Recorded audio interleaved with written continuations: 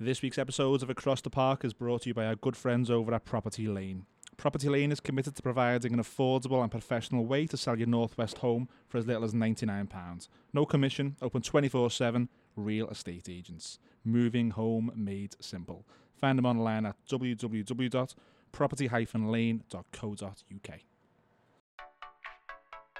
Across the Park is a Merseyside-born football podcast produced by 3 Blues and 3 Reds.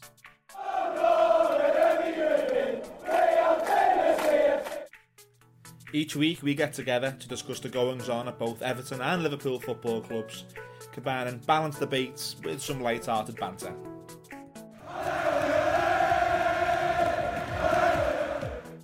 To learn more about us and the podcast, please visit www.acrosstheparkpodcast.co.uk or on social media, Facebook Across the Park, YouTube Across the Park, and Instagram and Twitter is Across the Park PC.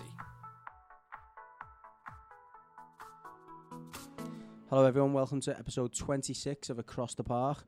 Millsy not here this evening, so it's Judgy opening up the show. I've got Craig with me supporting on the blue side, and we've got, as usual, Phil and Terry. Gary is missing from the red side, so it's just 2v2 tonight. We've got 4 games to preview, to review 2 games on each side. It's going back a week ago now to the Huddersfield game, and at the time it was a massive result for Marco Silva after the defeat to Millwall. Craig, what were your thoughts on that one? Yeah, it was a must-win game, really. I think we needed to bounce back from the FA Cup defeat, and we did so with a very laboured victory against Huddersfield. We weren't brilliant.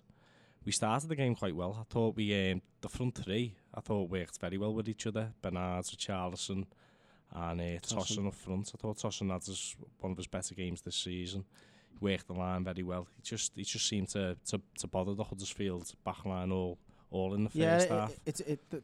The opposition were kind of made for Tosun, weren't they? He had a good game there the season before, didn't he? Scored, if you remember well, where he got put in. And I think it was after the Millwall game where I felt we were lacking that kind of aggressive, combative forwards. You got in the air, you got about centre-backs.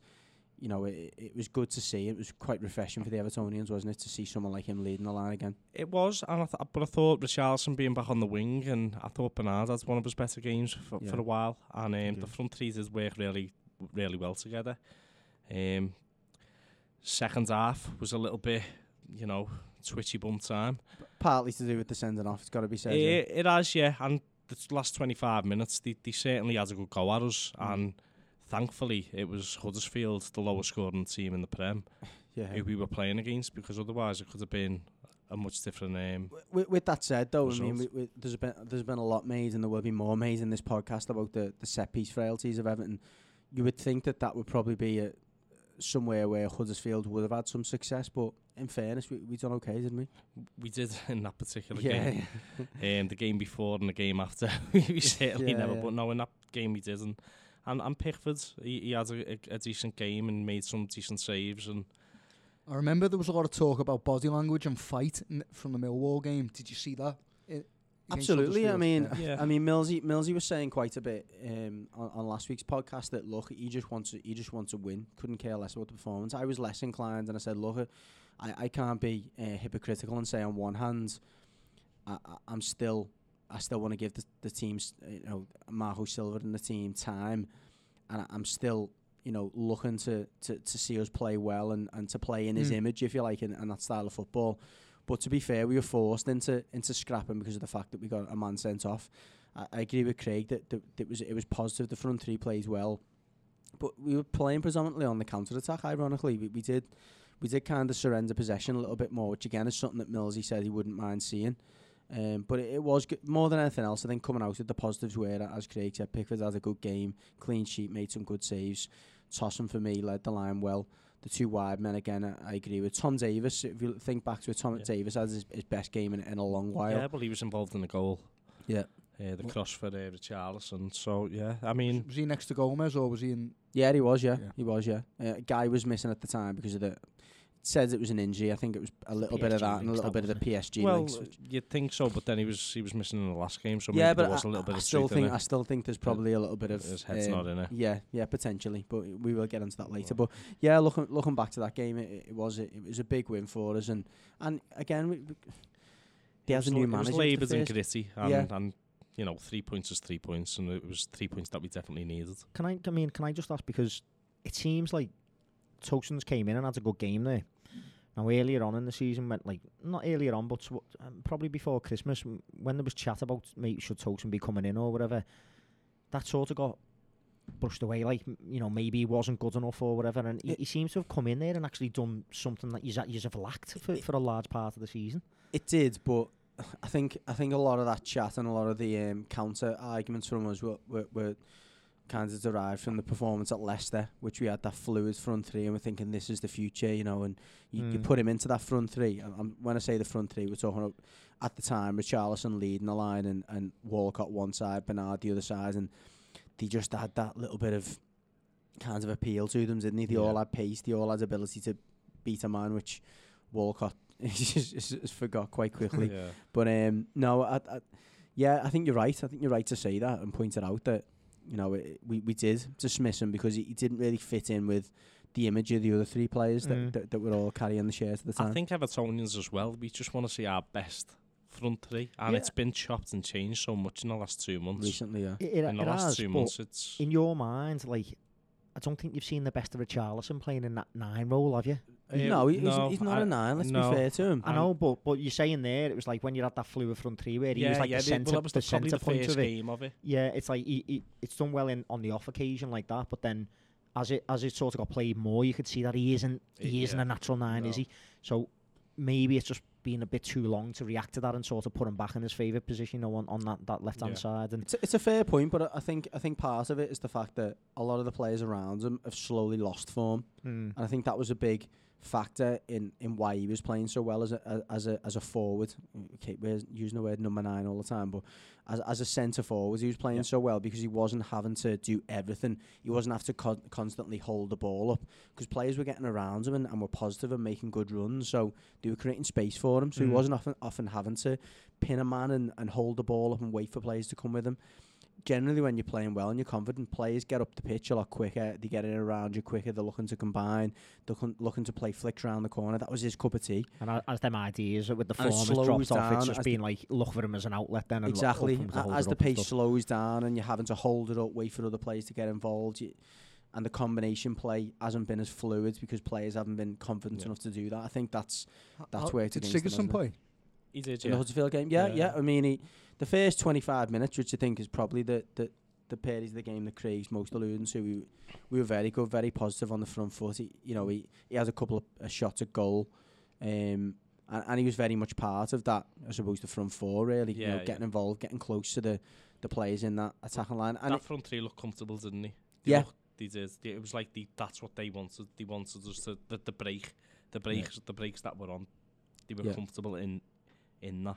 And so was Sigurdsson. He was getting loads of the ball. He was getting loads of the ball from Tosun, laying it off and stuff like that. And Richarlison coming in off the line. And, and he plays in that role of Sigurdsson on the left at Tottenham and occasionally at Swansea. And he's not a left-sided player. And we've seen it last year when Allardyce plays him there at times. He doesn't play there, but he likes to get into them positions if it's, at the expense of another player coming in off the line, which is what Richarlison does. And he generally plays better when Richarlison plays off the side. But it didn't do so in the following game, which we'll get on to as well. No.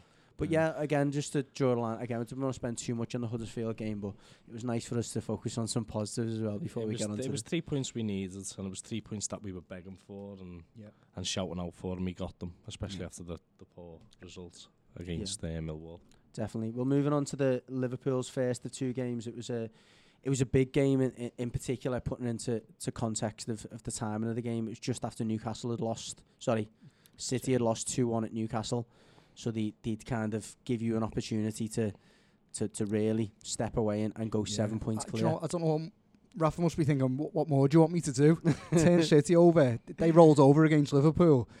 And we couldn't... capitalise. We couldn't capitalise on it, It's a funny one, isn't it, with the 2 games that have gone now, that they've actually gained more points on Liverpool. It's like they've got 3 points to Liverpool's 2. Yeah, despite getting beat, they've somehow managed to. But going on the Leicester game. After the Leicester game, I mean, I suppose I'm starting with the conclusion, which is a bit weird, but we actually extended the gap, didn't we? So coming out of that game, there was a lot more positives to take than it feels like there is now, looking back on it in hindsight. But after that game, I wasn't too downhearted because we'd extended our lead, and anytime you do that against this Manchester City team, you should be happy, you know. But in the greater picture of things, now we've seen the West Ham game, it's different. But it was the first game that City played before us for a long time. Maybe is it the first of the season? I don't know, but it was the first time it's happened first for a long since time. you've been in the lead. Yeah, so it was like, are we going to react to that? Terry, I didn't necessarily think I saw too much of pressure getting to Liverpool. No, I mean, if you listen to the instant match reaction at the time when we came out the game, it did feel like a bit of a loss.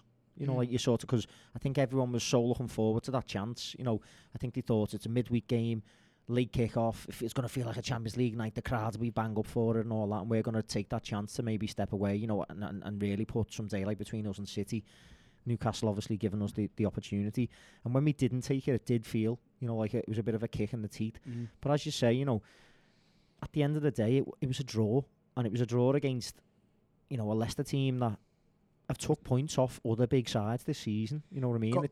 Before the game and the podcast before, I talked about the possibility of City maybe throwing their hat in a little bit for the league if the point gap got so wide that they might have to pick between Champions League and Premier League. Now going 7 points with the possibility of one day going 10 points, you start to talk about whether City might have to make that decision. Now, obviously, there's no decision for them to make. No, and we haven't put that pressure on them. No, you said there you didn't think you seen nerves. I agree, really. I don't think I've seen it in the players. You know, obviously we went in front early in the game. If we just think back to the game briefly, what was disappointing is that we didn't kick on.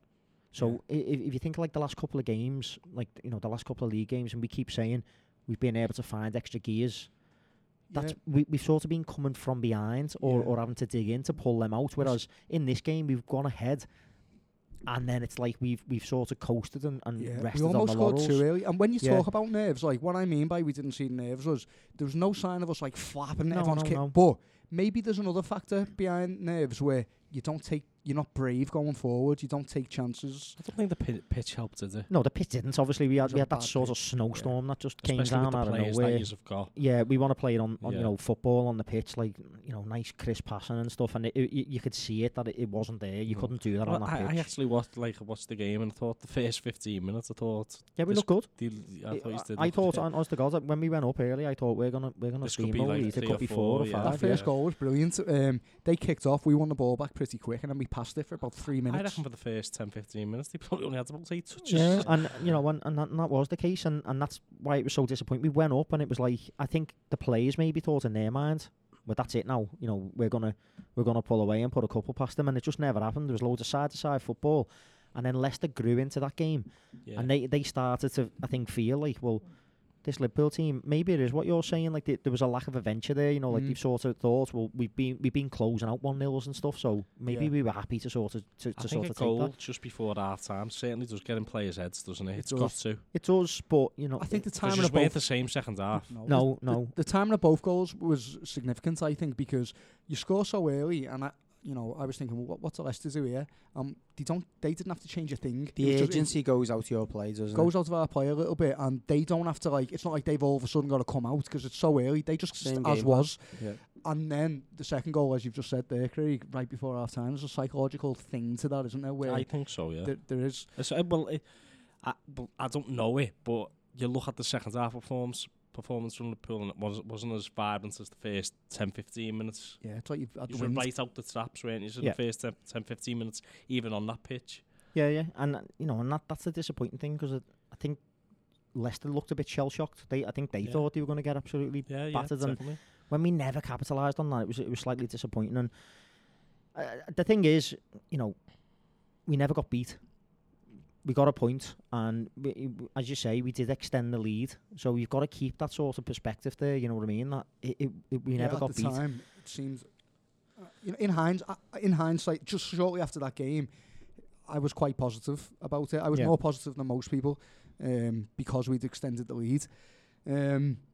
going into some individual performances, obviously we're struggling with injuries, and we had Henderson makeshift right back. I thought he put a shift in. He got forward. He pushed forward quite a bit, I thought. But he looked like he struggled. Is it Gray that he was up against? Yeah, Gray. I thought he had the beating of Henderson. Yeah, he had the beating of Henderson. And I feel like Keita is having a big impact on a lot of other people. Obviously, his own individual performance is not up to scratch, but like I feel like players are having to do his job for him, and it's making everyone's game look hard. Like Wijnaldum would have been protecting Henderson, and I don't think he was able to. Yeah, I think Keita left him too much to do. Can I just add something as well? And it might be significant, it might not be, but I think it's relevant to potentially the way he's been playing. I spoke to a few people at the club who've kind of been around the players and stuff, and apparently he's a bit of a loner. He doesn't really mix with the other lads as well. He kind of follows Mane around, apparently, like just doesn't really. I got that impression. He's not on the same page. Yeah, he's not on the same page with the players, and well, in context, he hasn't learned the language yet, has he? And you know, that was what was disappointing. If you remember, it was when we first sort of agreed to sign. It was very early on in this podcast, and we said it's disappointing that his deal's been agreed since the January prior to the summer window, and he still hasn't. He knew he was coming to Liverpool, but he still hadn't learned the language up to that point. And I think we talked about when Ronnie Goodless was on the show, and we were saying about different cultures and stuff. He said because he played everywhere. Yeah. And you know, that was one of the points that got made. So it's difficult to come into a dressing room, isn't it? Like if you can't even communicate with your teammates, you know what I mean? Particularly if you're not playing well, you know, you kind of want to come in and lads, listen, not good enough that today, or you know. Yeah. Do you know what, Judgy, stinking the gaff out's an understatement for Keita at the moment, but even though he's doing that, I think most Liverpool supporters are saying, let's wait till next year. We're not ready to give up on him. I've been advocating playing him. It's hard to say that in the title race, though. No, what I mean is, I'd swerve him for the rest of this season, but I wouldn't write him off as a Liverpool flop. Oh, no, I don't think anyone is writing him off, are they? But you certainly need the way he's playing, though, you could do. The size of your squad, though, Phil, with all due respect, the size of your squad's not big enough to be doing that, is it? You know, not when you've got injuries, no. But no, and you look at your bench the other night, we'll come on to the other game, yeah, but, you know, you've got the likes of Curtis Jones and that, who listen, good young talent, but he's not ready to be taking the responsibility of, you know, no, and the thing is, it's a factor of where we are with injuries, isn't it? You know, we've got to be cognizant of the fact that Gomez has been out for a long time. It's probably the better part, thick ends of a month, isn't it? Trent was apparently going to be a 2-week layoff, and it's ended up being 3 or 4 weeks. Yeah. You know, Henderson has carried knocks here and there. Milner was, you know, he was banned. So there's a lot of injuries mounting up, and a lot of players that aren't available that would be starters. Yeah, but Klopp's being right. I'm going to label potentially some criticism at Klopp here with regards to the injuries in that. So, do you remember Trent? I know. Remember Trent? Brighton. The Brighton Sorry, game. Klopp's hand might have been forced, but Trent rolled his ankle in the warm up, didn't he? Yeah. We played with him anyway, and watching it, I could see he was uncomfortable early on. Now, after that, we haven't seen him since. No, and we was like, why the hell did you play him? And not only that, last week, Matip was a doubt. When we played, sorry, not Matip, Wijnaldum was a doubt against Leicester. We missed him again against West Ham. It's like these players shouldn't be playing, but were we forced? Yeah, I think we are forced because, you know, we're lacking options elsewhere, aren't we? Now, the Trent one. What game was it? The Trent one? Brighton. Brighton, yeah. It was Brighton. He rolled his ankle in the warm-up. And then he ends up playing anyway. And everyone thought he was going to go out, like he was going to be taken out the team, and then he ended up playing, and everyone was like, well, maybe he's just going to play for the first 15 minutes or something. You could see watching him. He weren't, but if he played the 90? Yeah, but when you hear about it afterwards, he's apparently said to Klopp himself, I'm all right. I'm perfectly comfortable to play.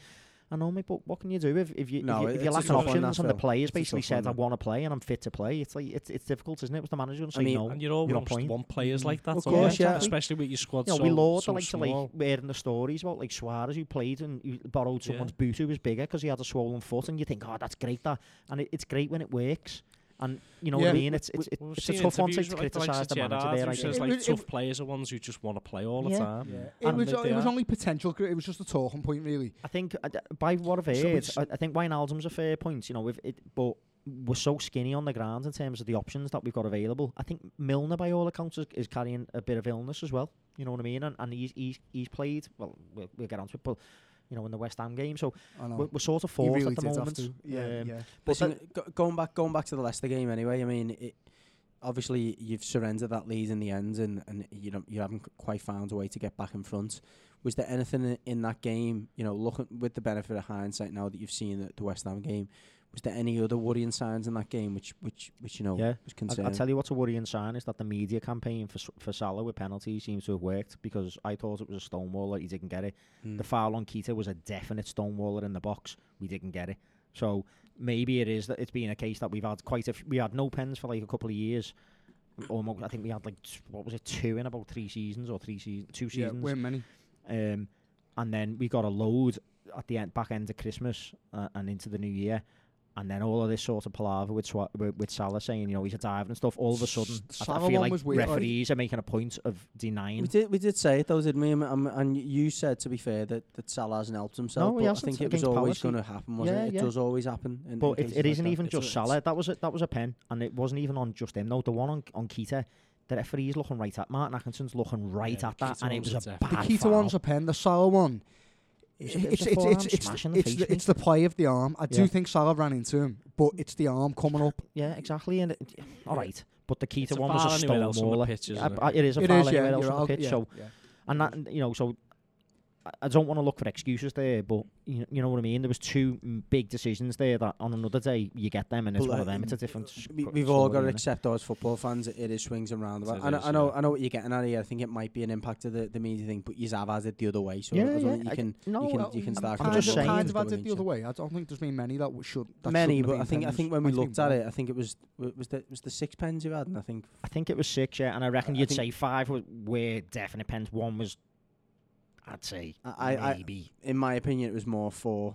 But again, it is one of them. It's But I do think it's a factor that referees are thinking now. Well, maybe we just need to. I don't want to be the one to have that criticism levelled at me that I give a cheap one away. So I think Atkinson's deliberately sort of just not gave two there. Do you know what I mean? Definitely the Keita one was. It's unarguable. I can't see how he hasn't even given it right in front of him. You know what I mean? You can see it from a mile off, and. I think Gary mentioned it in his instant match reaction. It's like, if it weren't, because we hadn't seen it again at that point when we done it. Should have been a booking for a dive. And he said, if it weren't a pen, book him for a dive, and someone should absolutely belt Naby Keita for going down, because it was an open. It was, the goal was at his mercy. He would have scored, and it's like,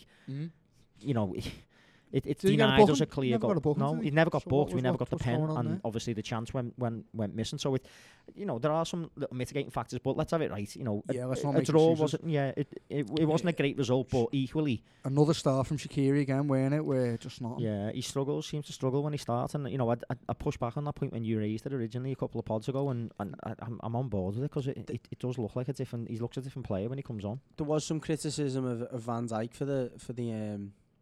for the Leicester goal.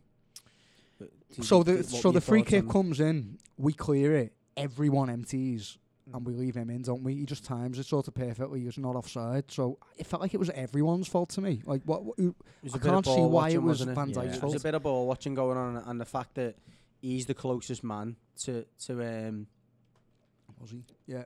Yeah, he's the closest man to Maguire as you're coming out. Yeah, I think that's where the criticism level. Maguire's looking along the line in the opposite direction. Van Dijk's looking along the line in the opposite direction. Well, if you watch his, that's the point. If you watch his body language, he kind of looks a bit baffled as to how Maguire's even got there. And look, I'm only kind of repeating what people have said, but it's a little bit out of character, isn't it, compared to Judge, being a coach, then you're stepping out from a free kick. It's so hard. How do you manage that as a defence? Because I know from being a striker that it feels quite easy to beat.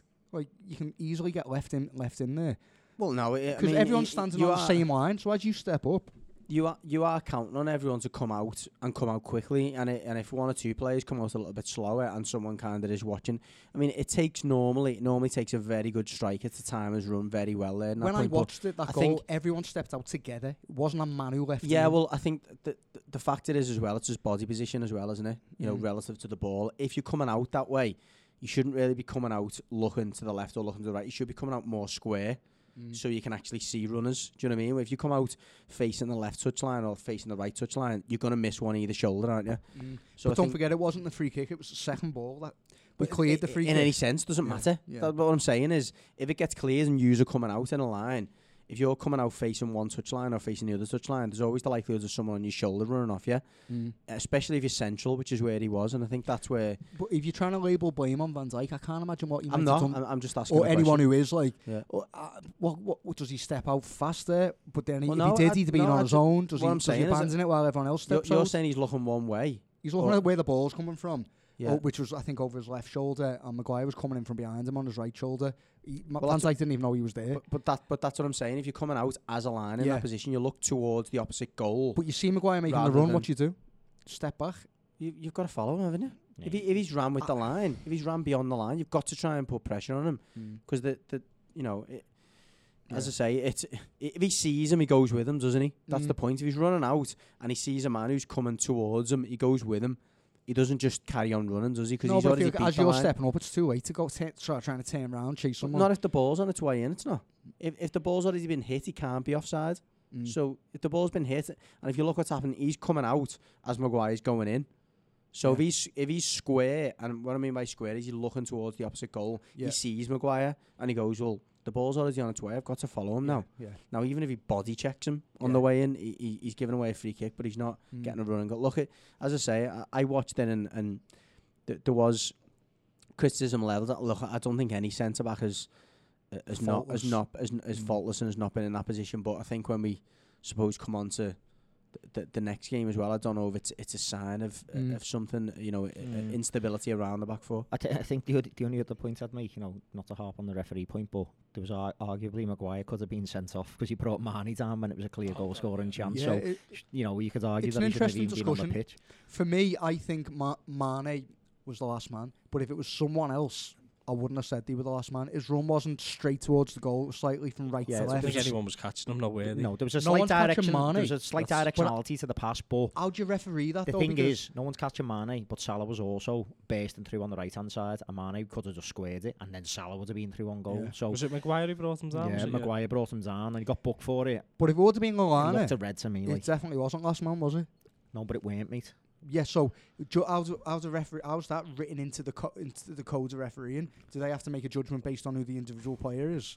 What defines last man? No, that's where you're relying on the referee to understand the players and the capabilities of the players, aren't you? Yeah. To say that he's going to get there, and you do expect, and I'm reliably told by the Premier League and the FA that, when referees are refereeing games, they're watching other games, and that's where your point probably is fair, Terry, about Martin Atkinson. He's watching other games, and he's not only looking at key decisions and he's looking at the mannerisms of the players, he's looking at the ability of the players, so he can make an informed decision in a given situation.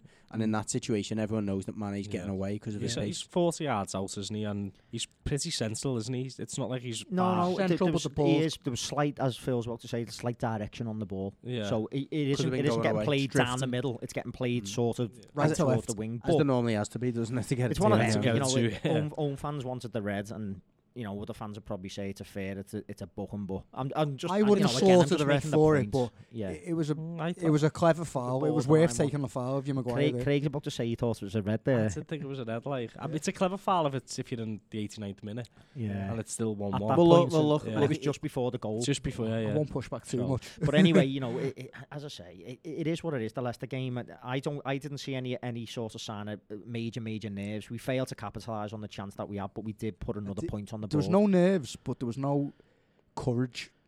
The crowd were nervous. That's the one thing I will say. Yeah, we'll probably come on to that in a bit. So obviously, obviously we had the West Ham game, which was last night, Monday Night Football. Always a difficult place to go, particularly for the top sides, and even in recent history. And you also had the added element of Pellegrini, who was, tipped you to the title the last time you were in this situation, but they were definitely up for it, West Ham, and from a I want to say a neutral perspective, it wasn't quite neutral. It was a good performance from West Ham. Do you know what, Georgie? I mean, I'm not sure I agree, to be honest. I mean, when we played City and they were pressing us like demons, and I was like, Jesus Christ, this is a hard game. Like, I can see why they're such a good team. What did West Ham do? You know what, Phil? Before you scored, the first 20 minutes, they were good. I thought they were compact. If you compared them to the first 20 minutes, Phil, You look at the Hernandez chance, you look at the Creswell shot just after it. I mean, over the 90 though, we didn't make them work hard. We didn't make, well, not work hard, but we didn't. They didn't have to do anything special. It was a good performance, wasn't it? Yeah, it was a good performance, but like they didn't have they weren't attacking with ruthless intent. They weren't wingers who were terrorising us, and I didn't see. I think I disagree saying there wasn't wingers who were terrorising us, because I thought Felipe Anderson was exceptional, and he set the tone early on as well. You know, he involved in most of the game. He set the tone early on for them. Yeah, I can't remember who. Was he Meg someone early on, and it was like you could see straight away, like that's lifted them. You know what I mean? It was like. He came and it was like, well, these aren't here just to sort of like get rolled over. You know, these want to get at us, and they did. I agree with Judgy, to be honest. I don't think we started well. I thought they started well. I know what you're saying, Phil, that they didn't put a heavy press on us. No, but they didn't put a heavy press on us because they didn't have to. They sat off and they were looking to hit us on the break. I'm criticising Liverpool rather than criticising West Ham. I'm just saying they didn't have to do nothing special to get that result. What I noticed more was it was a more nervous performance against West Ham than what it was against Leicester. Yeah, I mean, I'll be fair, there's mitigating circumstances with the injuries again. You know what I mean? That midfield has never played together for Liverpool. Terry, Fabinho, Lallana and Keita. It's never played together. There are two new signings, Fabinho and Keita. We started this season with everyone raving off them two, saying, I want that to be our midfield going forward. But it hasn't. Bad. It hasn't played together. Such a shock in midfield that you'd expect a poor result. On paper, no. But on what you've seen, the evidence you've seen of Keita over the last couple of games, mate, then yeah. And Fabinho Fabinho didn't have a good game, but he was on his own. I'm gonna end this discussion by looking for the positives, but right now I need to get my frustration out. And sorry, I was just gonna say, regardless of playing together or not, it was the lack of agency, Terry, and the lack of desire. Yeah, I mean, even Fabinho was not one who was giving it away. He's nowhere near in the same bracket of poor performance as Keita was, but I thought Fabinho was playing like we were 5-0 up. It's like, what are you doing? Yeah, but he was playing on his own in that midfield. On his own, yeah. I felt like he was just a lonely player in the middle of the park on his own, and it was like he's like looking around thinking, what am I doing? Like, who's with me here? What, like, you just from a tactical perspective as well. In fairness to him, you also had Snodgrass coming in from the other flank. He was acting like another centre mid. They had one winger, which was Anderson. Snodgrass was on the other side, and he was tucking in alongside the other midfielders. And every time he's got her in there and looked to play with any type of, forward intent, he was getting it in and about your players. And it wasn't just Fabinho. What I would say is he might not have given the ball away a lot. He did make a lot of silly fouls. Fabinho, yeah. And, there's a lot of set pieces that avoidable. Well, yeah, and they, obviously were threatening on the set pieces. So, but thank God that press and that sort of numerical superiority they had in the middle, you could see it really unsettled Keita. It was like he didn't know. He was like, what is this game of football I'm playing in here? I've never been pressed like this. I don't know what's going on. It was like he was absolutely bamboozled by the fact that he was getting closed down. But the thing is, when he was losing the ball, he wasn't even like aggressive and wanting it back. It was like he was just thinking, it was a stupid foul. No, I don't want to be part of this game here. I'm lost. You know what I mean? He looked like very, very shell shocked. You know what I mean? And which he can't be at this point in the season. I know he hasn't played all the games, but I think, and also with Felipe Anderson being so quick and so good, and with Milner who's got no pace, trying, given the task of managing that. I thought a lot was asked of Lallana in terms of doubling up on Felipe Anderson, which left Fabinho even more exposed. Well, it did, and asked a lot of Lallana. It asked a lot of Lallana, but at the same time, mate, I know you're going to try and bring that to the podcast here and say that he had some exceptional game covering Milner, and he didn't. I'm not going to say he had an exceptional game. I'm saying a man who's not played he's hardly played. He's got no energy in his legs. He had a tough task. I agree. And Lallana was asked to cover Milner, and he did cover Milner. He did. But he was also asked to contribute in attack. I was going to say, you're expecting Lallana to create chances. Yeah, hell of a lot was asked of him. Looking at it as well, though, you look at the way you set up. Really, it depends on how you see Firmino's role. You set up in a 4-3-3, didn't you? Without being, overly tactical. Normally in a 4-3-3, you don't expect one of your three midfielders to be tracking back. You'd expect a wide player. So I think that's you probably just nailed. Yeah, we weren't going to be the right Salah. Well, that's what I'm saying though.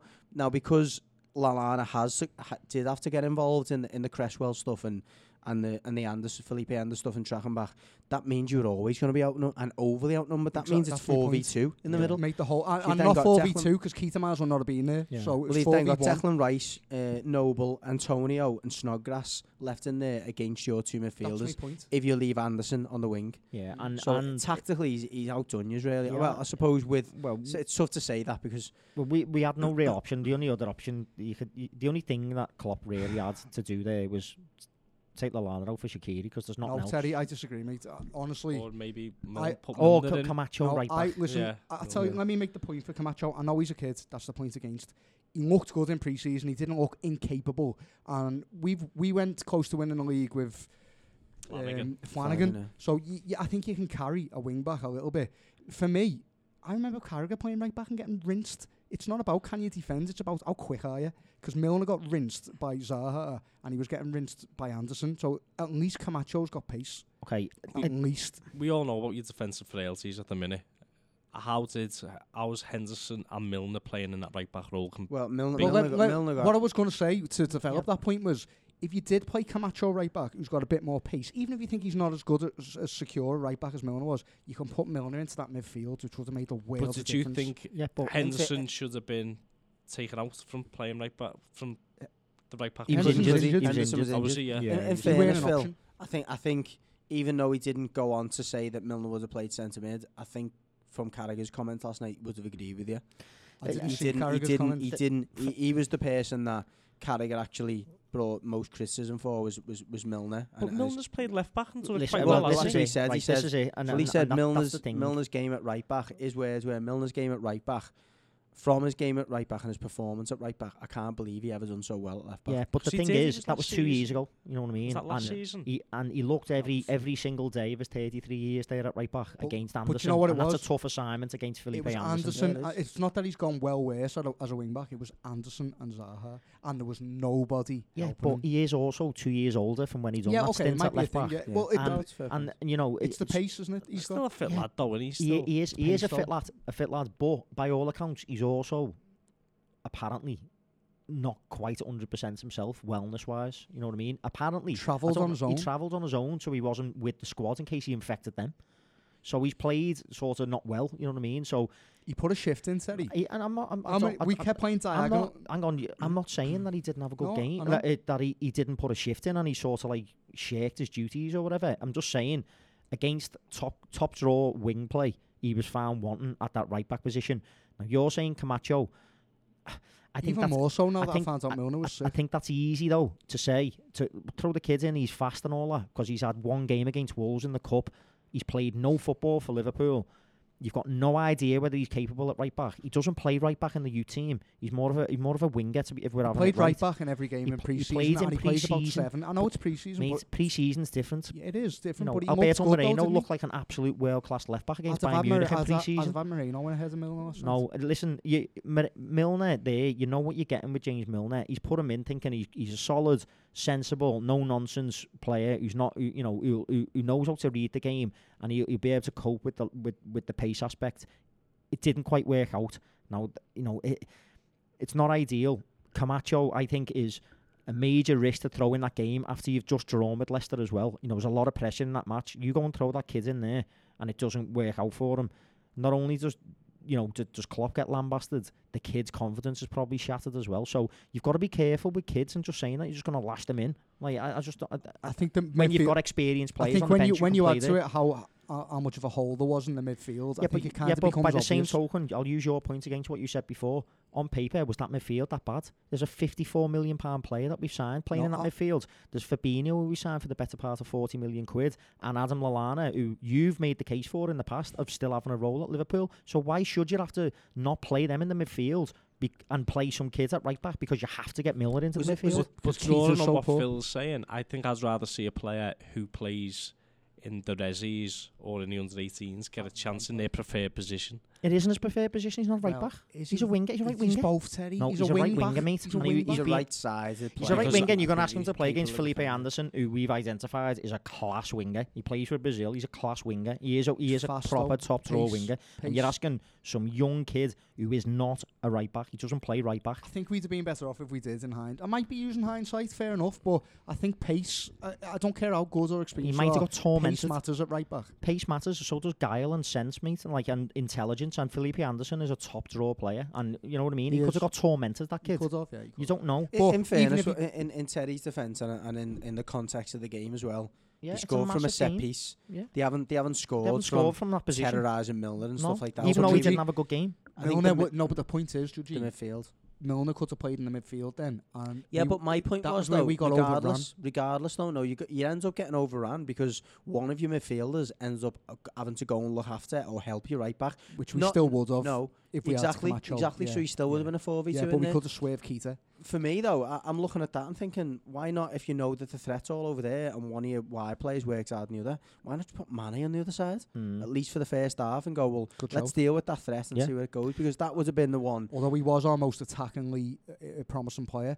Do you know, because Keita and Mane have got exactly the same build and they have the same running pattern, do you know how I differentiate as to who's got the ball? By if they've done something good with it. Did he give it away? Done something good, oh that was Mane. Done something terrible, oh that was Keita. No, is it really been that? Well, you know what? I watched him last night and I thought he looks like a five-a-side player. I thought he was better second half, in fairness to him. Can I tell you what I think the difference was second half?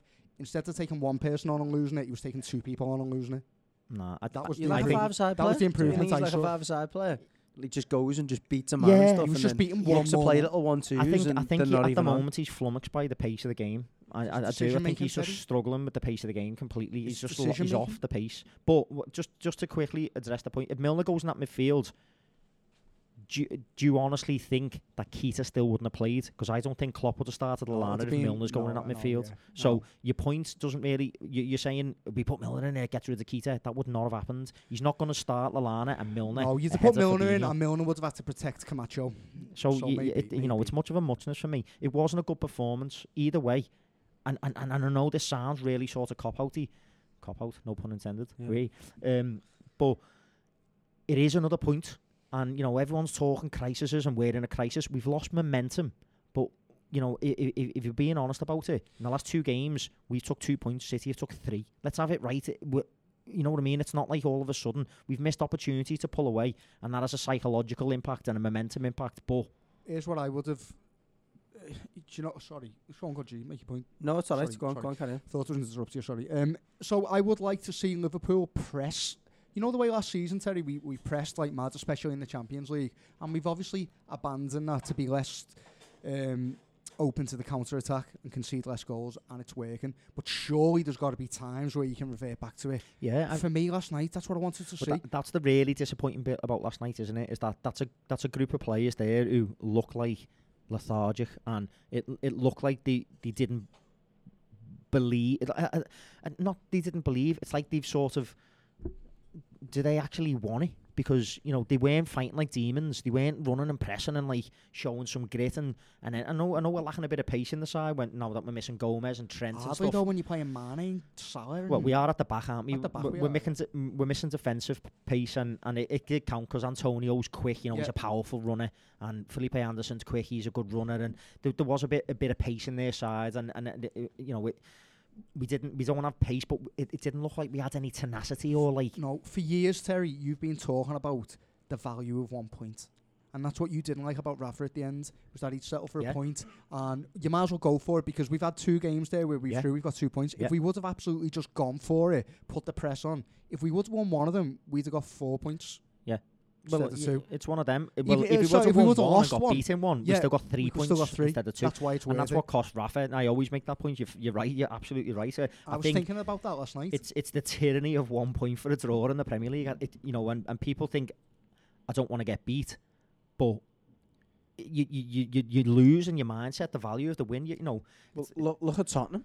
Wow. Yeah. Everyone's discounted Tottenham. They're only a few points behind City because they haven't drew any games. No, and that's They've it. lost 6, I think. Mate, that's what cost Rafa his challenge, and that's what Ferguson understood it at United. He understood it. He'd like, I'll pay 4 up front and go for it in the last 15 minutes because we only have to turn one of these draws into a win. We might get beaten 2 other games. So out of them 3 games, we took 3 points. But that's the same as 3 draws. Plus, every one of the fans would rather see that. Yeah, and there is an element of needing that adventure. As long as you're not doing it against one of your competing clubs, your rival clubs, because then you're giving them points. Yeah, and do you know what made it worse as well? I watched City batter Arsenal.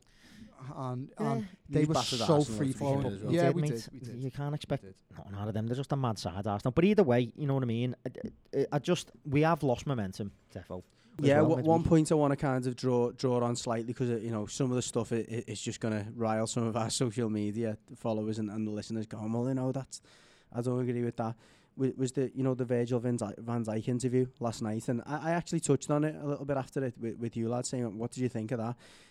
Dave's opinion clearly is that his captain or the City captain wouldn't have come out in that kind of negative, downbeat manner that the Van Dijk did. I know Van Dijk. We touched on it a bit there, but after the game last night, my initial reaction, because I was so angry, was saying, like, I hope there's murder in the dressing room now, and I hope Klopp gets into these. But the lads I was watching it with said, we're in a title race here. Klopp's got to install belief and pick these lads up. So it's a tough one. So looking at Van Dijk's body language and the way he spoke in that interview, what type in hindsight, you can look back on it and say, do you know what, I wanted him to be more positive there and stuff. Last night I wouldn't have liked to see it. I honestly wouldn't. I was furious and I wanted to see that reflected in him last night. Really? It's fair enough. I mean, last night. I suppose his point was saying, look, they've been in that situation before and they've been, they've dropped points and you need your captain to come out and go, well, look, that's it. It's a point gained. It was a poor performance tonight, but we move on. It wasn't that player on the front foot. I don't know if there might not be anything to read into. We won't know with time, I suppose. We will know with time. You don't know that in his mind. He's thinking, if I over-egg it here, like where it'll look like I'm sort of trying to cover up the fact that we are nervous or whatever. Maybe he's just thought, because I know what you're saying. Like he was quite not flat, but he just delivered his message, and he didn't get overly emotional. He didn't sort of get excited. He didn't start making any statements or not, and he just basically said it was a tough game, blah blah blah. Fair play to them.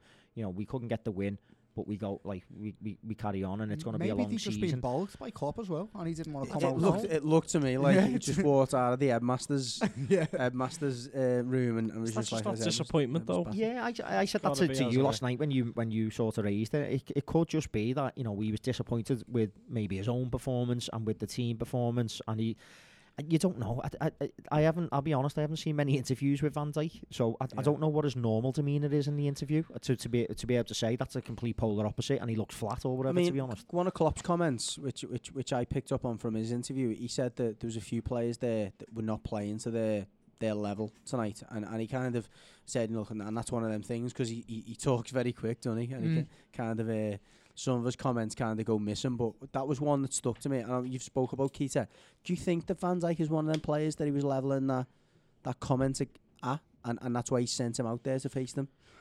I think Firmino was. They were you were wide open at the back. Let's be honest. At times last night, the chance for Noble and stuff was very uncharacteristic in terms of how he found himself in the box. And I'll be honest. I know it got mentioned. I think it was a couple of pods ago where I think you said, "Are you concerned about you just starting to ship goals?" Like I think it was after the Palace game, where we conceded the 3, and I said, shipping goals, we conceded one dead late. Let's not think I do think we've looked a little bit fragile at the back, to be honest, over the last couple of games, and it isn't necessarily Van Dijk. I'm not convinced that Matip is necessarily a good partner with him.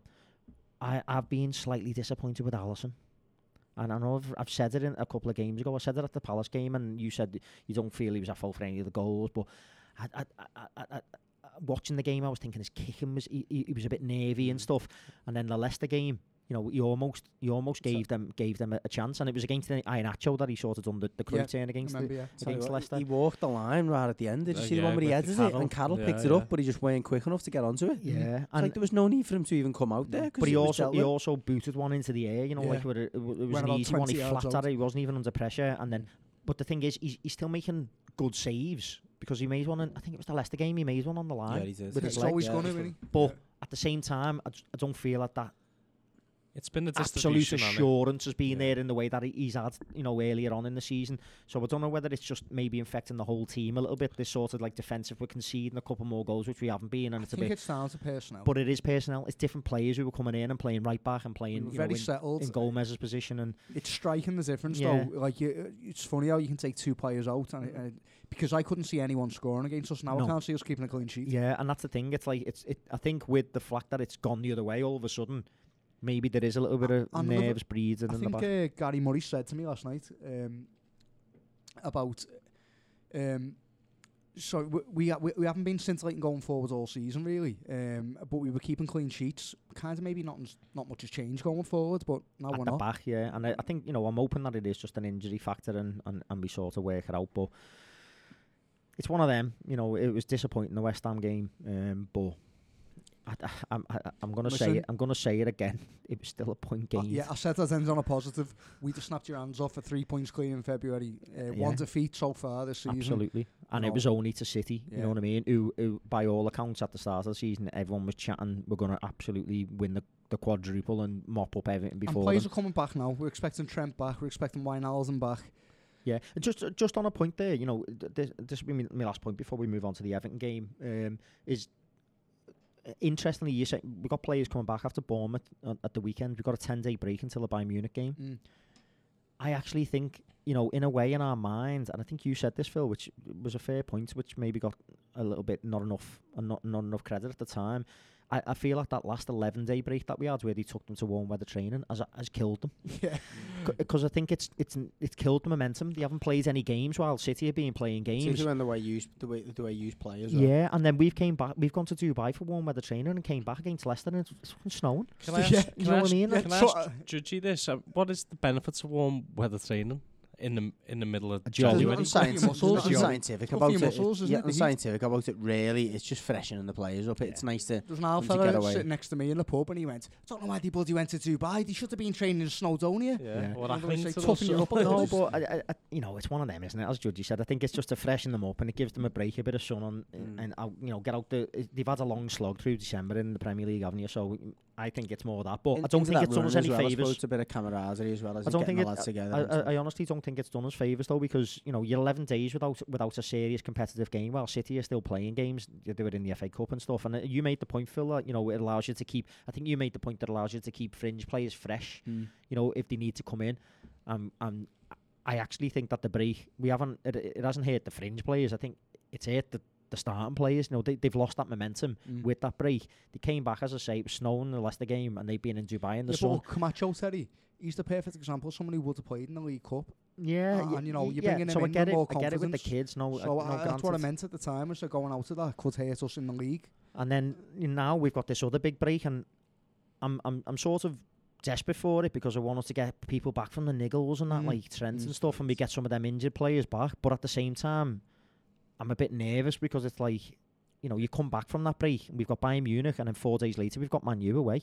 So we can't afford to come back sluggish. You know what I mean? We need to sort of come back snappy and sort of be right into it. So just an interesting one, to basically keep an eye on, and maybe it is a bit of a mitigating factor with what's happened the last 2 games, but I think we talked about our games enough there. I think let's lighten the mood up and get back to Everton, back to service as usual. I was actually enjoying that. Now we're going from disappointed. Imagine how we judge you. Yeah, I was going to say. I've said it a few times that this season I'd like to have those types of problems you've got.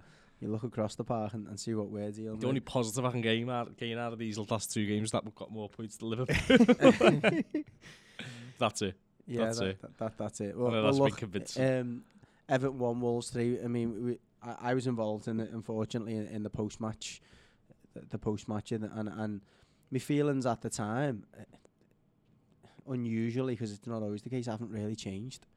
I still look at it, and I look around the team that played that day, and the biggest thing, the biggest difference for me in the 2 teams, apart from the balance and the quality at times they chose, was just pure hunger and desire to play for the shirts. And the point I made on the post match was the one I think is still very significant. Is they had a lot of players who feel as though they've got more to offer and have got another level and are hungry to try and prove themselves.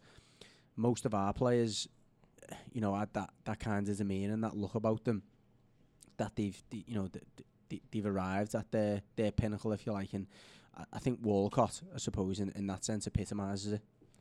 Yeah, I mean, it was a strange one that the front three started, because the front three against Huddersfield started so well and played so well. I couldn't see the sense in starting Walcott in that game.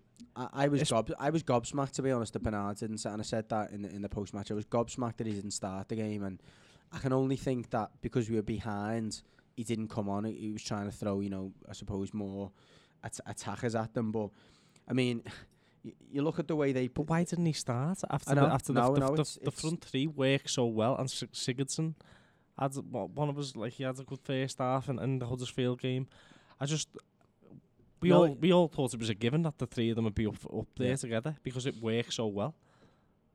I think the only thing you would say is that you look at the way they set up, and they dominated the middle of the pitch, didn't they? It's not been the first time that we said it this year, but they dominated the middle of the pitch, and it was only that move where Gomez has scored the goal where we've actually played through them and created a chance, and that was through some, you know, unusually good combination play. But they looked, for me, the team that we wanted to be this year. Yeah. They have balance all over the pitch. The only thing I will say in the defence of, I suppose, our recruitment team and of the project, as we keep saying, is they've had 2 years to work on it. The vast majority of their starting 11 were actually still on the side last year. Yeah, and I think you alluded to it in the post-match. They've got a winning mentality from last season. Yeah, and I know it's the Championship coming up to the Premiership, but it's hard enough getting up from the Championship to the Premiership, and it's even harder staying in there, and they're doing it well. Yeah, they're going into games. They're going into games against the likes of us in particular, and against some of the other top sides, because they took points off the other top sides as well with no fear. You know, they've got nothing to lose. It's like, and again, that hunger against the sides around them. Well, when you say around them, the lower teams, you'd expect them to have been at the start of the season. I think because of that as well, they're expected to dominate the game, control possession. The way that they're set up, and they're a very physical side. I didn't realise. They're not even that well. The midfield, central midfield, doesn't look that big. No, but they're so strong on the ball. Well, they're so combative in there. Like Neves being the flair player, he's worked so hard. Yeah. Matinho, despite must be 32, 33, being quality. Worked so hard. I thought he was brilliant. Top player ran the show, yeah. I mean, but you look around the other players, though, they still got the grit. You know, they still got the Dohertys who knows, you know, football. Down to them as individuals or the manager? It's a little bit of everything. I think it's got to be everything on it. The manager's he's gave them that winning mentality from last season. Yeah, and they came up to the Premier League and they haven't feared anyone. But it looks like they're enjoying the football as well, doesn't it? Definitely, like, you know what I mean? He's got them playing in a way where they're enjoying the football, they're enjoying playing for him, and you know what I mean? It feels like there's a coherence to what they're trying to do. There was no point in that game on Saturday where we even looked in it. I know we got it back to 1-1, but we just didn't look there. We didn't deserve the goal at the time. It was a good goal. It was a very good goal. Very good goal. Very well. I mean, you score a goal like that and you think, okay, it's going to click here. Do you know what I mean? But like, I think it should click after that, shouldn't it? But it didn't. It just didn't. No, I think you're spot on when you said it didn't really happen for us. I think I said in the post match, and again, I just reiterate it, that they were everything that we're not. You know what I mean? You talk about that winning mentality, you talk about the belief, you talk about the desire, you talk about, you know, the fact that, you know, the players seem to understand each other, are on the same page. We haven't got any of that at the moment, and obviously to not give them, spend all the podcast talking about Wolves, it's becoming a concern, isn't it? It is, and it's the chopping and changing in that front three for me. It's just like no one seems to know the position. Like one game, the Charleston's playing as the number 9, Tosson has a good game in the number 9, playing in the number 9 in the next game with 2 different wide players with him. Well, not 2 different, but Bernard, who he had Dewey with. He's not on the pitch. But it's almost the opposite. I've just said that Wolves are playing with a coherence, and it feels like yous are just. I mean, didn't they go 11 games at the start of the season or something, not changing the first 11? Wolves. Could be right, yeah. I don't know. And it shows, doesn't it? It shows Yeah. that they're all comfortable and fluent with each other. Before, I keep going back to the Liverpool game because that's where it seems to go wrong. It seemed like we had he knew his best 11. Yeah, it seemed like he did. And then all of a sudden we lose to Liverpool and, you know, unfortuitously for yourselves. And it just seems like his head's just totally gone from it because it's just the chopping and the changing from that front. Yeah, I think when you come into you talked about that winning mentality and the effect that winning consistently, whether it's at the Championship or at the Premier League level, has on a team and on a group in general. We're experiencing the opposite, and I think when you do experience the opposite, you start as a manager to doubt. And he, look, the owner this week and today, in fact, has backed him and said, look, it's been made clear to him that he needs to breed the young players. He's going to be given time, this, that and the other. He's not stupid. He's not soft. He knows that he needs to get results as well. And I think this clutching and this, changing players here and there, he's trying to find a formula where, because of the type of manager that he is, and again, I'm assuming this just from, the way that the picture he paints and stuff like that, he's not happy with just getting a 1-0 at Huddersfield. And even though for us it was like, yeah, it was great to get a win, he's looking to go on from that, isn't he? And maybe it didn't look like that on Saturday, though. No, but what I'm saying is the reason he made that change, he's not just happy with going, okay, I've won a 1-0 here. I want to go on and do more than that. And maybe he's looking at... look, he clearly felt, from bringing him off at 59 minutes, he clearly felt let down by Walcott on Saturday, and so did the Everton fans. And I think the swapping and changing and stuff and bringing different strikers in and bringing different players into the flanks, he's just desperate to try and find the balance that he had early in the season. Can I just, I mentioned it on the pod last week, like the winning against Huddersfield. My worry for you was it would be an almost like a false dawn, like almost like the Burnley result. I think I said that on the pod, like where you had lost games going into it, you smash Burnley, and then the other side of the Burnley game, you just fell away again. And I said, what's the worry with even getting a win against Huddersfield is, like, sort of, is the consistency going to be there the following game? No. How can you ask for consistency the next game when you change your team? Because he done it after Burnley, didn't he? He changed the team completely after Burnley. So it's like you win games and he still changes. Yeah. You're saying he's chopping and changing, looking for a winning formula. You find not a winning formula. He's looking for a formula that's got to carry the club forwards long term. Yeah, but that's not what you need. No, it's not. No, we need who's telling him? Why isn't he being told? Especially against the sides around us, Gary. We need. Bear with me. We need to go into that Wolves game with the winning mentality. We had the win. You won. The only time we struggled against Huddersfield was when we were down to 10 men. That's when they were at their best. Yeah. And if it was against any other side in that Premier League above Huddersfield, they'd have scored. But you dug it out. That's including the Newcastles. You dug it out, and that should give your players confidence, shouldn't it? Because it's like we held on with 10 men and we got it done. Yeah, but I spoke on Saturday about levels, and I think if this season is about Marco Silva learning about the players and learning about which players he can take forwards, learning about the capabilities of the players, I don't think he would. And look, this is going to sound a strange point because I completely agree with Craig that absolutely Bernard should have played on Saturday, but by starting Bernard again and Walcott being on the bench, and we got beat, for instance, say we got beat 3-1, because I'll be honest, I can't think of any team we'd have fielded on Saturday that would have beat Wolves or took them to the sword, in a comprehensive manner that would have allowed us to learn more about the side.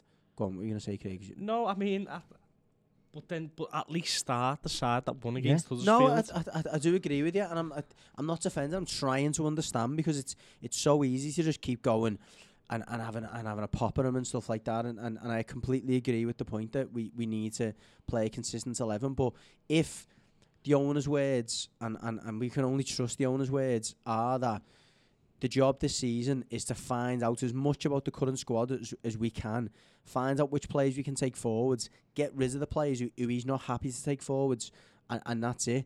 Then he's got to. I'm not saying he's got to keep swapping and changing, because, as you say, rightfully say, we did go on a run. Wolves were on a run-ins on that, but we've done it where we've kept, the same team for 3 or 4 games. But that's when he's been convinced, look, they're playing the way I want them to play. Now, whether it's a 1-0 win, Terry's right, it's a false tone. Winning 1-0 against Huddersfield, why is that an encouraging thing for Marco Silva? He wasn't happy with that performance. So he needs to change it. But it wasn't his front three that he couldn't have been unhappy with his front three. I don't know, Craig. No, I know, yeah, but we're chances, no, but we're not. We never. We looked at that first half, and we said it on this show that the front three played well in the first half. Now, 20 minutes into the second half, we were down to 10 men. So the front three gets sabotaged. And it turns into something else. And the thing, I take what you're saying on board, that that maybe the mandate is find out the players that you can trust and you're going to carry forward and stuff. What's Marco Silva learned there about Theo Walcott that he doesn't already know? He's finished. Yeah, that's the thing. By not playing Silva. Look, again, I'm assuming here, and I'm trying to bring something to the table here that hasn't been mentioned, because the papers are saying the same thing, the fans are all saying the same thing. I've got the same frustrations as all the fans. I'm trying to understand to some level what's going on here. Look, I don't think he's learned any more about Walcott. I'm also looking at their team at the same time and going, if you're playing a 5-3-2, those wing backs and the way they play, and they're playing a back three, you want to play wide players who play as high as possible. Our two wide players who play highest up the pitch are Walcott and Richarlison. So I'm thinking is the best way he's thinking you can get at a back three is to play three players really high. Always. And they're the three players that can do that. Bernard, Craig, correct me wrong, is not that player, is he? No. He's a player who'll tuck in and get involved and combine. But is he not a player that you could say, for this game, mate, I want you to stay up high and wide? He's a professional footballer. I know. He's fast, so he can exploit them. You've said this yourself. You've got players in the middle of your pitch who's 54 million. He's a professional footballer. You can't ask to do a job. So the difference is he's played with confidence and played well in the game before, whereas Keita hasn't played well for us at all. So it's like, at the moment, so it's slightly Fabinho different. Has, though. Fabinho was. And he hasn't had a good game either. That was a consequence of people around him, I think. But and that's the point. The thing is, I don't think you haven't said about Walcott that he's been class for you for months. Like why nobody's in there to do a job for that particular game. For Silva to try and get the best out of the team and to try and play in the way that he wants to play in that game. And look, it hasn't worked for him, but I still maintain the fact, and obviously we won't know that, until we wouldn't know that, but I can't think of a way that we could have comprehensively beat, and I almost feel as though comprehensively, but we didn't comprehensively beat Huddersfield. We were gritty. But even you're at Wolves at that level, they're a better side, and I think beat against worse sides than Everton this season. But I think it's got to be gritty, and we were gritty. We were gritty. Yeah, it was probably we should have beat them. Yeah, really. but we were gritty against Huddersfield, and it's sometimes takes that. Do you not agree though that game on Saturday, in a weird way, allows Silva to go to the board and go, they're not good enough. Yeah, but it's that. Yeah, but what good is that now? No, because look, I've reached the point now. This is the point that we're at now. They're the ideal, because we looked at that game and because of the positions in the league, which is obvious, they're the team really that are competing with us for 7th. But he must have knew that against the defeat against Leicester. And the defeats all over Christmas. He must have knew that. I don't know. The Leicester one was two sides playing New Year's Day football, wasn't it? Well, Leicester was just an example. I'm talking about the whole package over Christmas. But you could count that as a bad run, because it was a bad run. The bad runs come to an end by beating, bottom of the league side. But then it started again. But you're coming against the team at home where we've pretty much got all of our players available apart from Lucas Digne, and we haven't been good enough, have we? And we've spoke about the confidence. I mean, we've got to mention the set piece stuff, because even though it's white noise at the moment, because everyone's mentioning it, not least Sky and all of our supporters. It's frustrating. I mean, and I'll go back to what Millsy said. I think it might have been in the last podcast. We as fans all know what's going to happen. We're sitting there watching Everton in set pieces, and we're like, this zonal marking, we can't do it. We're watching it, and I know you're a fan of it, Gary. You are. No, I'm a fan of zonal marking. I'm not a fan of sitting there as a supporter of the club and seeing it going really wrong. Now, it is going wrong. Yeah, I agree. Look, we haven't got defenders who can play it. Again, like I said in the post-match, I'm not going to overanalyze it. And again, in that position that you're in the free kick they've scored, it's not really a zonal marking position. It's just players in a line. Now, the issue I had with the positions that were taken up from that free kick, why is Richarlison? Was it Richarlison? Because he's the closest man. He's the man right in the middle, or he's in the prime position for next to their striker. Now, what happens is in the run up to the actual free kick is Jimenez points to where he wants the ball, and Richarlison points to his teammate to say, "I've got him there." And you're so like, easy, he's there. He's their leading goal scorer. He's the centre forward. Why on earth is Zuma or Keane? And look, we all know how poor Keane is anyway, in them situations. But why isn't Zuma going? Get out the way, you. I'm there. Because zonal. No, it's not. No, Terry. Not in that situation. They're in a line. That's not zonal marking. In that situation, and it is zonal, but what you need to understand is that zonal marking normally consists of, say, 6 players in a line and 2 players in front of them, and they're marking positions from a corner. In that free kick, it's zonal marking because they're standing in a line and not marking man-to-man, but it's not zonal marking that Silva wouldn't have lined all the players up and said, you stand there, you stand there, you wouldn't stand. He though? Because correct me if I'm wrong, and you're a coach and I'm not, but to my mind, if you're teaching zonal marking, you're not teaching different patterns of zonals or different zones for different positions of the free kicks. It's almost like it that's your zone 1 there, you're there. No, not on a free kick from there, because if you think about if it's a deep free kick and they're going to hold the defensive line, which you've got to hold, and the defensive line, looking back at it, was fine. It was a line pretty much just in front of the edge of our area. There was no issues with that. No player can stand in a different position. They can't stand in front or behind. They got to stand in a line.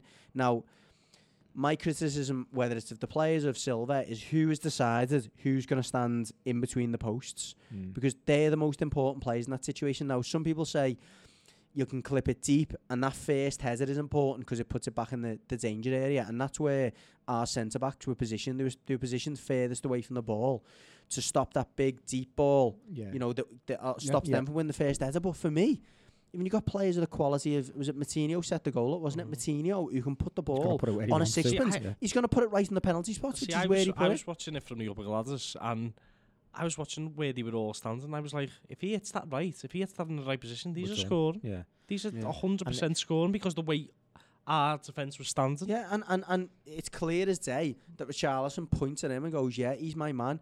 When the ball comes in, Richarlison's 5 yards behind him, maybe more, and just jumps. He's like, he doesn't even compete with it. It's one of them, like, but he's a striker, and it's not even that. He's a left winger, and he's a Brazilian left winger. Yeah. Why on earth is he the man who's closest to Jimenez? Yeah.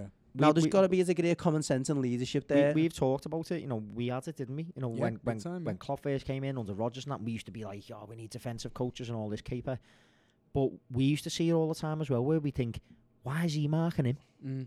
And that's why I'm saying, I in my mind, it isn't that he's marking him. He's just in his position. There's no system. But what I'm saying, when there's a deep free kick and the ball is played in, and the ball's in the air and it's on its way to goal, it's the closest man to where the ball is going to land who's got to compete for the ball. Yeah. Now, you can blame Richarlison all day long. I'm not going to blame Richarlison because if that was at the other end and he hasn't got on the end of it, I'd be blaming him as an attacker. But he's a left winger, and he's a Brazilian left winger. There should be our centre back. He's in there to do. Everton have always played with 10 men behind the ball at set pieces. He should know how to defend that ball, whether you're a left winger or not.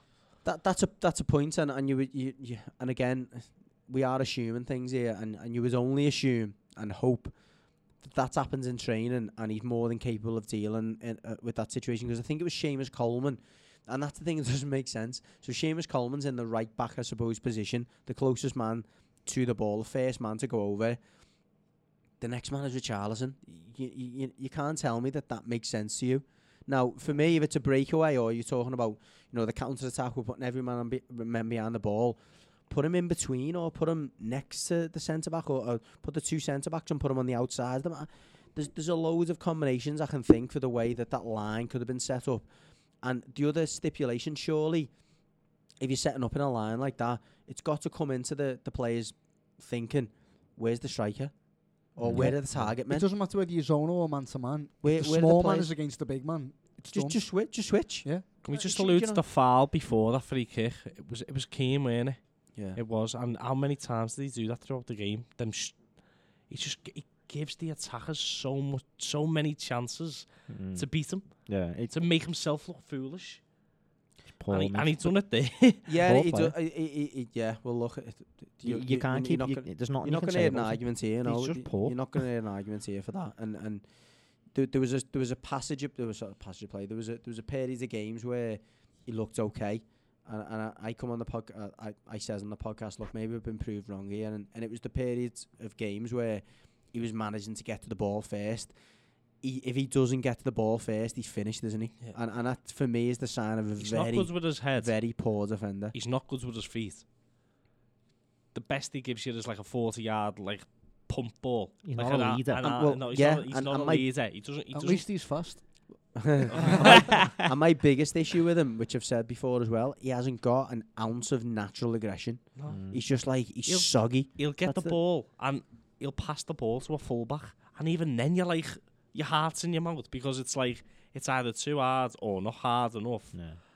It's just he just puts your play. He's a fraud. Yeah. And what best is he's an international. Yeah, he's an international fraud.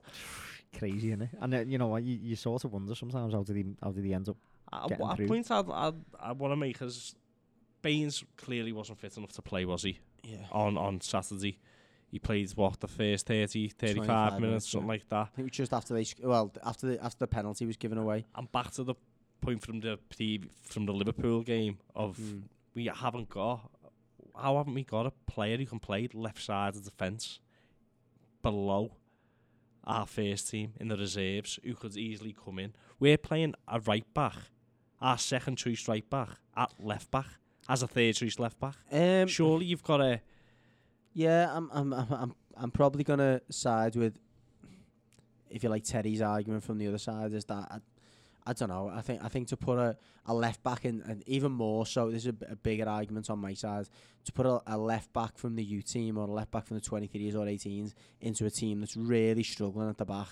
I think you're asking for problems, and particularly into a zonal marking system and into a defence that's lacking confidence massively. But Wolves aren't a wide side, are they? They're not a what? They weren't a wide. They're not they don't play to the wingers, do they? The middle three are their strengths. They play wing backs. They play wing backs. But their middle three are their strengths, aren't they? The Neves, Moutinho.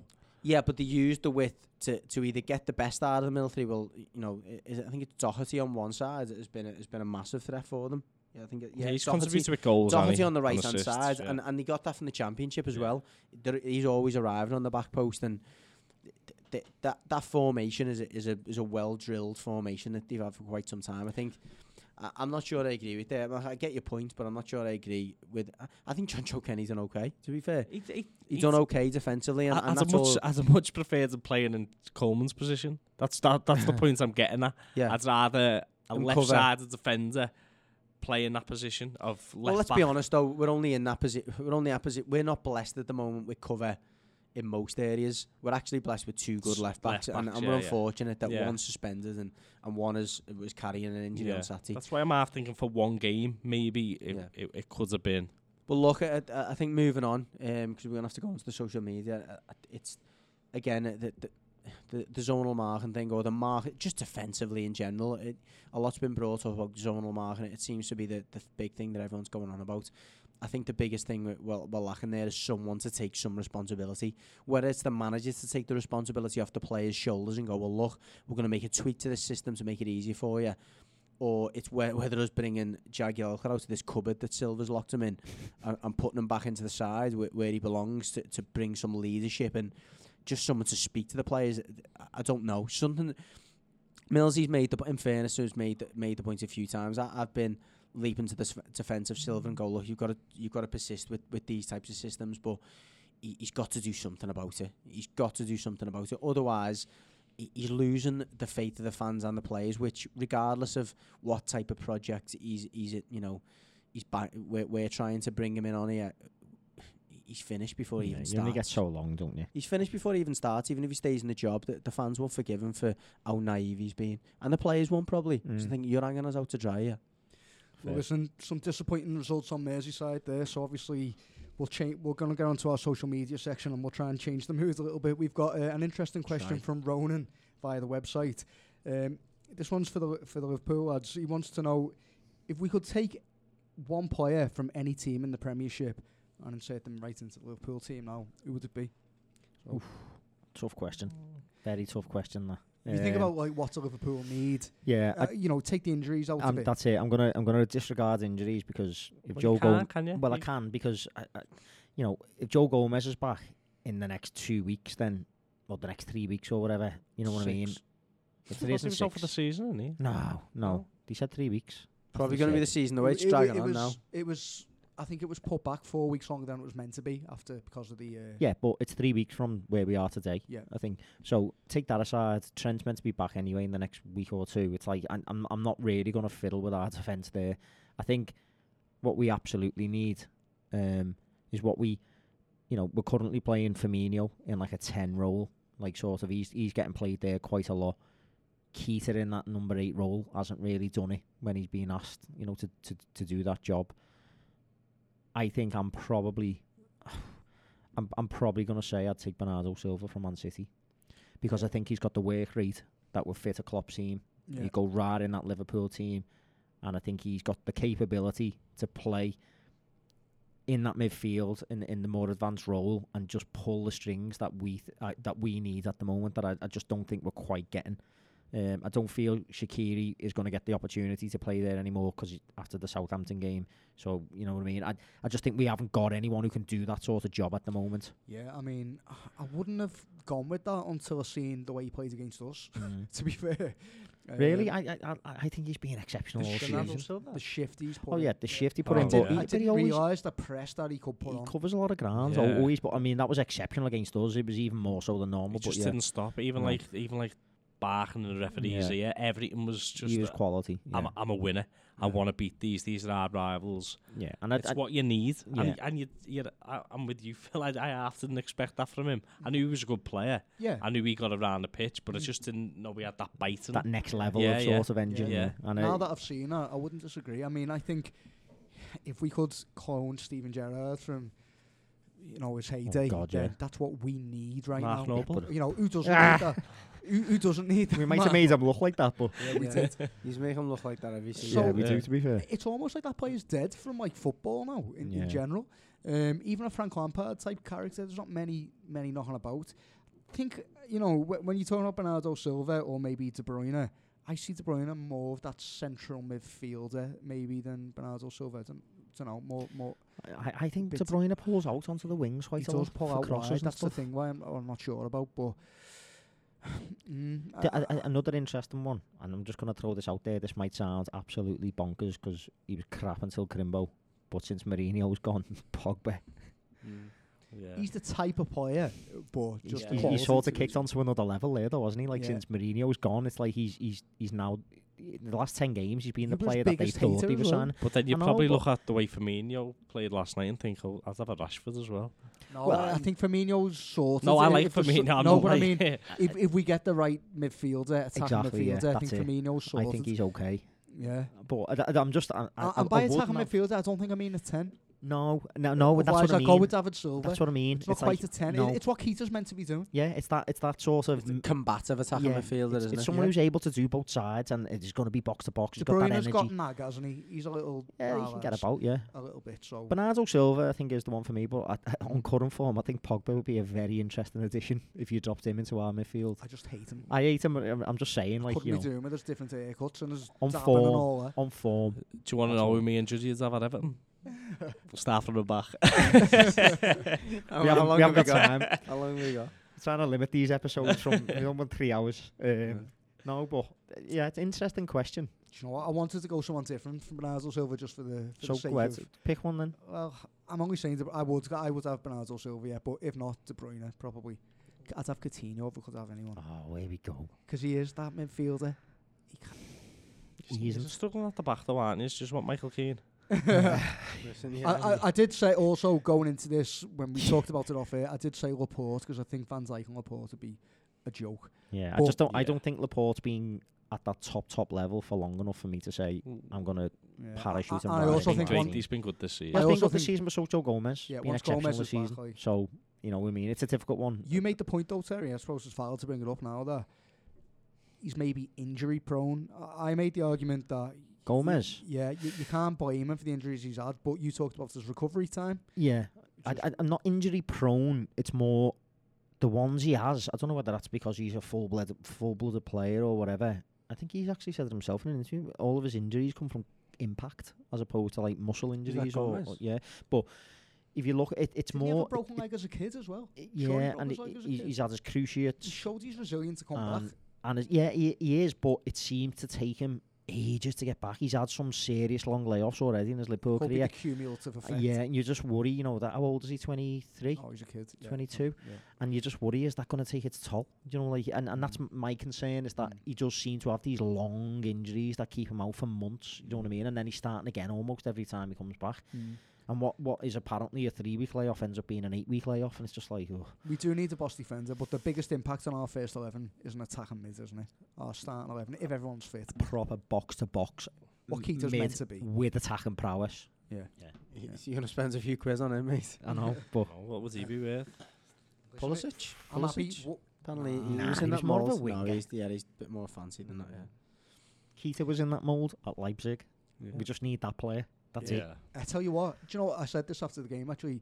I could still make of this season an amazing video of Keita skinning people.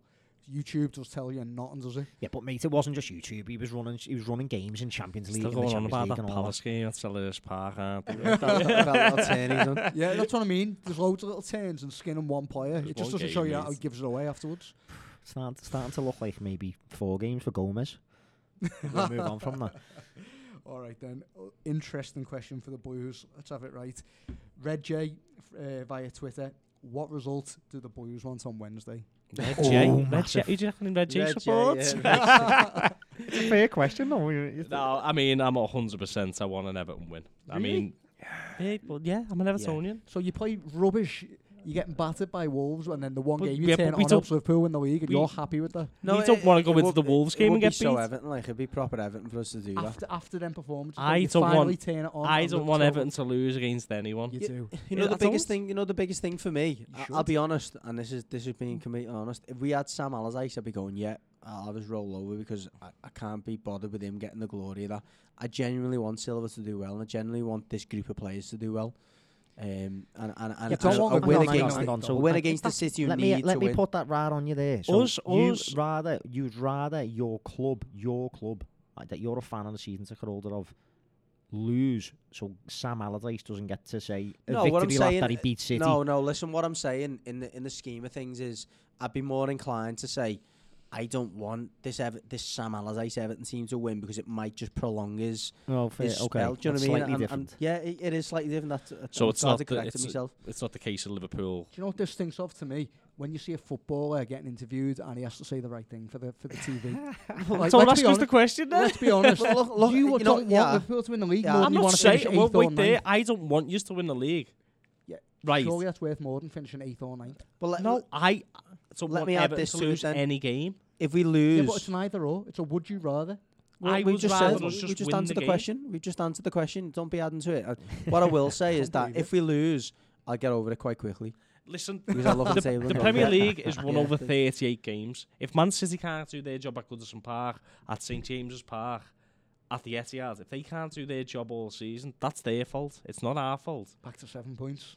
Happy with that? Well, you've still got to win your game. Yeah, I'm more confident. And the way you are playing. You know, crap. No. My God. People in glass houses. And I know, yeah. Listen, yeah. But if in answer to Red J, then no, I want Everton to win. Yeah. And it's not because of Liverpool. Or not because of... Can I answer for Millsy? No, I don't want... Millsy's already got on board a Man City shirt. He's probably going to wear that at the ground. He's sitting in the City end. Yeah, I wouldn't doubt it. That's why he's... Yeah, look, and listen, just to back Millsy to a certain extent, that he's certainly not in the minority there. It's going to be there's going to be a lot of Everton fans who want. If it was the other way around, I was wanting Liverpool to get. Yeah, me kids. Well, look, I got a text. An arbitrary win, because let's be honest, part of the fun of football is having one over your rivals and all that. It's part of it's why we're here today. Look, if this was, and yeah, again, I'm gonna put another slant on it. If this was the last game of the season, my stance would be very different. Yeah. I'd be like, listen, if you've got nothing to play for, you just don't believe that. I gotta no. See, I still want Everton. Well, no, I don't. I don't know. No, I don't. Yeah, Not if it's there's any but it's real not the last benefit. game of the season. There's 14 games to go. I can see where Red J is coming with this question. I 100% can but I know. I reckon 90% of Evertonians want Everton to lose tomorrow. That's not me. Me kids want Everton to lose tomorrow. They're the two big factors for me. One, there's 14 games to go, and two, I do want Silva to do well, and I want this. And I say Silva to do well as if he's bigger than Everton, but I feel as though if we can get through the season with a degree of optimism and with the players' belief still intact, which a win against City, whether you've had a poor season or not, if you go, well, listen, we beat City there, because remember that game, that gives the players the belief, the good players that we're looking to keep that. There's something going on here that we can actually maintain. Well, I'm happy. I'd love to see you have another little false dawn. I just want to say that. That'd be lovely. Again, if it was a false dawn and we lost every game between now and the end of the season, I'll be gutted that I celebrated that win. Good question from Red J. Yeah, good Red J. He'll definitely knew what he was doing there. Yeah. Well, it'd be enjoyable for them to listen to, I'm sure. Another interesting question come by the website. This is, do you think that Liverpool should be doing more in the way of feeder clubs around Europe and also South America? We could use this not only for young players to go and gain experience, but for the likes of Danny Ings, who could have gone there for 6 months post-injury, getting back to full fitness. Is Danny Ings on loan now? No. He is permanent. Permanent, wasn't it? No, I think he's on loan until the end of the season. He's not doing any harm being on loan at a Premiership club, is he? And that's it. I think Danny Ings was a senior enough player that I don't think you're going to send him out on loan to somewhere like, in the back and beyond in Belgium or something, because he'll have options at Premier League level. Yeah. So it's a difficult one to say that. And he can take points off other teams. Yeah, for players of his sort of... Yeah. I'm not saying that he was like a really, really senior, still a proven Premier League. Yeah. And he's certainly going to get you. You're going to take a punt on him if you've just come up. Well, exactly, that's what I mean. He'll have options at much higher levels. But they would, might have him, yeah. What do you mean, might? But I think, I take the point, But Terry, we kind of have got a feeder club now in Rangers, haven't we? Or not a feeder club. We're sending our players on loan there. Yeah, we're using them for loan deals, for loaning our. But if they also has an up and coming, I would imagine the relationships there now. I maybe, yeah, but I think it's a different level, isn't it, up there? But it's a nice level. I suppose that relationship's come about because not only with Gerrard, it's a nice level to go and play with a load of expectation, a weight of expectation from a crowd and a city sort of thing, which you're not going to get if you go and play, at a lower level or whatever. It's a different. So if you want to get accustomed to that way of life of playing under pressure under the microscope, at a level of football, with all due respect, that isn't anywhere, it isn't maybe as taxing as some other places. I think that's why that's being used. But I think it's a good question. Should we be using more of the feeder clubs? Maybe for like the younger players, like the flair European players that you might have at level. If they went out to the Championship, League One, they don't usually cut it, do they? And they usually get sent back pretty quickly. And that's it. Because it affects them. So maybe like a La Liga or... I don't know whether... It's finding clubs and finding the standard of football that mirrors the way you're looking to play and gives you a good, solid insight into whether they're going to cut it, doesn't it? We're talking about sending people on loan. It's less about the loan deals for me. It's more about what we could get in. Yeah. Now, if Chelsea have sort of been quite cute in the way that they've done it, I think they've set up relationships with Belgian teams. Now, I mentioned a little bit off the podcast with the lads, like we were talking about it, and Belgium have put a programme in at their school and junior level right the way through the country to sort of develop technical players. And it took them 20 years, because they were terrible in international tournaments and stuff. But they've got this sudden crop of really quality young players coming through all at the same time. Now, Chelsea have sort of tapped into that. They've put the infrastructure in place in Belgium to breed young technical players. And Chelsea have put, relations in and feeder clubs and things to tap that. Now, I think that's a very cute, sensible thing to do for clubs. What you've got to be careful of, though, is that Chelsea have sort of a hoarding young players. Yeah. You know what I mean? They're only doing it for sell-on value. No, they're and that's it. And they're losing them now because all them players who are coming through, that they can't get into the first team. So you know, the Hudson-Odoi and some of the other ones that have came through. You look at the names who've gone, like De Bruyne and you've got Solanke as a result. If they of that. do that, they're getting loan fees, aren't they? Not only that, they're getting sell-on fees. They're getting. It's a business model for them. You can make £7-8 million off all these players who are Chelsea graduates, and can cut it in these lesser leagues. Yeah, they're going to get 7-8 million. And that's 7-8 million it's a sensible thing, and I think City are starting to try and do it as well with all of the hoarding the young players and stuff. And it's something that we haven't done as a club, Liverpool. So I think it is an interesting one. If you're tapping into them feeder clubs, you're probably doing it for business module rather than for the infrastructure of your the Spanish clubs are into some of the players who came through for them, though. You know what I mean? Like Chelsea have picked up some really seriously good young talent, haven't they? Over the years, and they've lost them. Yeah. But they have found them. Yeah, I was going to say, the Spanish clubs tap into South America well, don't they? I mean, it's more of a fit to go from South America to Barcelona, I suppose. Well, the other thing is as well, is work permits and that as well, isn't it? And the issue, Yeah. Portuguese clubs get loads of them because of the reasons, again, that it's easier to get a work permit there and play there, and obviously the language side. So we're always going to be faced with that political issue, or if you like, the Brazilians as well, they tend to go to mad clubs and like in China or they go to like, and then we get them. They go to Eastern Europe a lot, like Russian teams, and Spartak and all that, and then they come into Europe because it's like Gary says, you've got to sort of show that they've been a first team name, you know what I mean, for a number of years and stuff. But the language thing is an interesting one. But if you're looking like, Gary will know more about this than me because obviously he's sort of coached and stuff, and he's been over to the States and coaching and that. But America's put this program in place. That's now the fastest growing sport in American schools. America are going to end up in the next 10, 15 years. I reckon they'll be a force. Put what program in place? Like sort of bringing soccer, what they call it, soccer, into schools, moving away. And now you've got all the health thing where parents don't want kids playing American football because all of the concussion stuff, and all that sort of dementia things that they've linked with the sport. Yeah.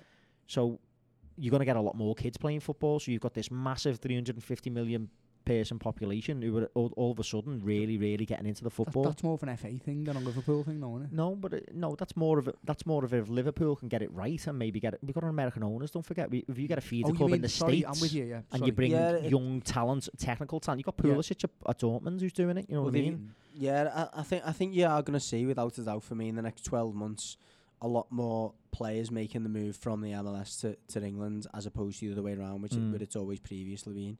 And a lot of them players now being younger players. And it might just be that there's some kinds of deal done with clubs like Liverpool and MLS franchises where it is a bit more complicated buying clubs from the MLS, but doing deals with the franchise to go, well, look, we'll give you some players who are getting on our side, and we'll take some of your younger players back, because traditionally that's where most of the players, or when most of the players have made the trip over to the States, has been when they're coming to the end of their career, and for them. It's a good commercial pull of going, like, your Jermaine Defoe's, you've got him in an hour. Exactly. So it works for them as well, because they get more people watching the games and interested in the games because they've got these Premier League stars coming over. But it can definitely be a mutually beneficial, relationship. Yeah, the MLS one, just to sort of wrap it up, you made the point it is difficult with MLS clubs. It is. I found it quite interesting. I read an article, I think it was on The Guardian, it was last year, I think it was, and a lot of professional players, you like Eden Hazard and stuff, they're buying clubs in America the tier below the MLS, so they're not in the MLS sort of franchise thing. Yeah. Beckham's done it, isn't it? And that's, Beckham's trying to get an MLS franchise, isn't he? But a lot of the players now are diversifying money-wise into that because they've recognised that it's a growing market, you know what I mean? And they're buying the second-tier clubs that aren't in the MLS. As well, isn't it? Yeah. So, you just, it's one of them, I think, in the next five, Gary said 12 months, but in the next 5-10 years, definitely, I think you're going to see America, starting to really be an interesting place to find talent, probably. Okay, good one. Final Everton question then. We had a few people saying the same type of thing, criticising Silva again and Silva out and all that. So I'll read one of them out. This is Jasmine via the website. 4 wins in 14. Is this beyond teething problems? Forget the image of the club. For the good of the club, does Moshiri need to stop going for managers with potential and give someone who is a winner a big kitty? And that's kind of interesting because Tommy also asked us a question: would you take Rafa Benitez or Mikel Arteta over Silva right now? So Rafa Benitez, a man with a lot of experience and pedigree. Mikel Arteta, a man with more potential. Well, we're talking about no, I think first and foremost, you've got to give him time, haven't you? You've got to give him at least till the end of the season. I mean, we are having teething problems. Well, it seems like more than teething problems, but is bringing a Rafa Benitez in and a Mikel Arteta right now going to do the job? Yeah. No, I honestly, I've said this a few times now. When I'm faced with the question, you know, should we get rid of the manager? I always think, well, what's the outcome for us and what's the benefit there? And I just think if our director of football has selected this manager and he's given a kind of objective of what he wants to get from the season, that seems to be backed up by the owner. Look, he needs to address some things at the moment, the manager, there's no doubt about that, but getting rid of him now and bringing in another coach just means that coach is going to have to do that same period of assessing, changing away, you know, the way he potentially wants to defend, getting in his own ideas. That takes another season. I just think I've said, you know, we need to try and address this trend. There was something in Silva that the boards, that the director of football has seen, that can't have changed in this period of time. They've certainly learned more about him, and I'm pretty sure he's learned more about himself, but the fact still remains, no matter what you say about the Hull job, the Watford job, and the doubts that those periods have brought, he still hasn't had a full season in any of those clubs. And the clubs that he has, sorry, Craig, I'll give you a second. The clubs that he has had more than a season with, he's brought a degree of success to. Estoril is one of his first jobs. He has a couple of seasons there. A club that never got near, you know, the upper realms of the Portuguese league and qualified for the Europa League, finished 5th and 6th, I think, or 6th and 5th in the 2 seasons he was there. You know, Olympiacos, he's won the league. Sporting Lisbon, just after the Estoril job, he's won a cup and he's finished like 3rd or whatever. Generally, if he's had more than a season, he's brought something. You know, he's brought some degree of what those clubs would define as success. He's brought in, I still look at the players that either he or Brands or both of them have brought in. With the exception of Mina, no one can really doubt any of the signings. You know, Richarlison, Bernard, Gomez, you know, Zuma on loan even, Digne, all good signings, all better than the players we already had before, which is what we certainly couldn't, you know, level at the previous regime. Do you think if he'd have won more at a higher level, do you give more time? Of course he would. Yeah, do you think? Well, what do you think the opinion of yourselves would be right now? Do you think you'd be more inclined to say more belief in that he will get this right? Because right now you don't know, do you? Well, the players are clearly lacking belief first and foremost. It comes from the players, doesn't it? And the players' performances, and the players look like they're half-hearted at the moment. They're half buying into what he's saying, and the half not, and that reflects in, you know, the way that they're behaving off the ball, on the ball and off the ball in the season. Everything was high tempo because they were going into things with no hesitation, and it was going to go and press the ball because that's what the manager wants to do, and we believe in it. We're going to move the ball this way because I've got belief in his way of playing, and I believe that I can do well this way. Suddenly, when results start to go the other way, you start to doubt yourself, and in any walk of life, if you doubt yourself, you're not going to achieve the same level of conviction. But if you've got pedigree of having success with that style in the past, did he stick with it longer? We're talking about Rafa Benitez, his name was brought up, and, you know, Evertonians all know that he's got a CV. Yeah. He's won trophies at, like, most places he's went. Two or three results go against him. And that's going against them, isn't it? Yeah, Evertonians. The Liverpool connection. But that's not. Yeah, Evertonians will just turn on him because of his association with Liverpool, yeah. So then the Rafa Benitez thing, he's a good manager and he can get results. He doesn't do it fancy. No, he doesn't. He grinds results, and like you said before, he gets a lot of draws, and you know, sometimes it's not the football you want to see. But his CV shows that he can win trophies. He can do well in the system of what he plays. But would Everton fans be as accepting of him? I don't think so. I think I agree with Craig. Despite his CV, I think it'll only take a few results to go, oh, well, you know, this fella's just like the Spanish, you know, Sam Allardyce, but he's won a few trophies. Because, you know, as much as I despise the man in the way that he, you know, he is in the media and stuff like that, Allardyce, you know, he's still done a job, hasn't he? In most places he's went, and some would say the reason why he hasn't got a massive job is because he's not quite. He's not there, is he, as a well, football coach? He's not. Yeah, well, some he's people would say it's because he's English and he's not Spanish, or he's not French and he's not Yeah. Brazilian, or he's not German and he's not, quite It's the style of glamorous. football. Not glamorous enough for clubs. But anyway, to address the two questions, for me, and I'm sticking by my guns, Silva needs till the end of the year just because there's far too many. You don't need rescuing from anything. What are you, mid-30s and the points tallies? You No, don't we're need not- rescuing no, from we're not relegation, gonna- do we're you? not- I That's what think, I mean, what's and the with the way- Arteta name, I think if we were going to get Arteta in, it would have been at the start of the season. Yeah. That just sounds mad to me. Like, no one knows anything about him. And No, Everton no. don't need that Well, right well, now. well, But the that's question. yeah. The question he's asking is should Mashiri, Look to look to someone either with there or experience, there. not with potential. And Arteta's just someone with potential. All right, he's working alongside Pep, but apart from that, Yeah. he's got nothing but Mike potential. Phelan worked alongside Yeah. Alex Ferguson. Yeah, Didn't work. Queiroz worked Queiroz, alongside. yeah. That there's countless Examples of assistants. Even Steve McLaren, even though he's doing a pretty good job at QPR at the moment, he hasn't never reached the heights, has he? I was trying to think of someone, Mancini. He's the Italy manager. There's a few, isn't there? No, there's loads of managers you There's can tout Conte, Mancini.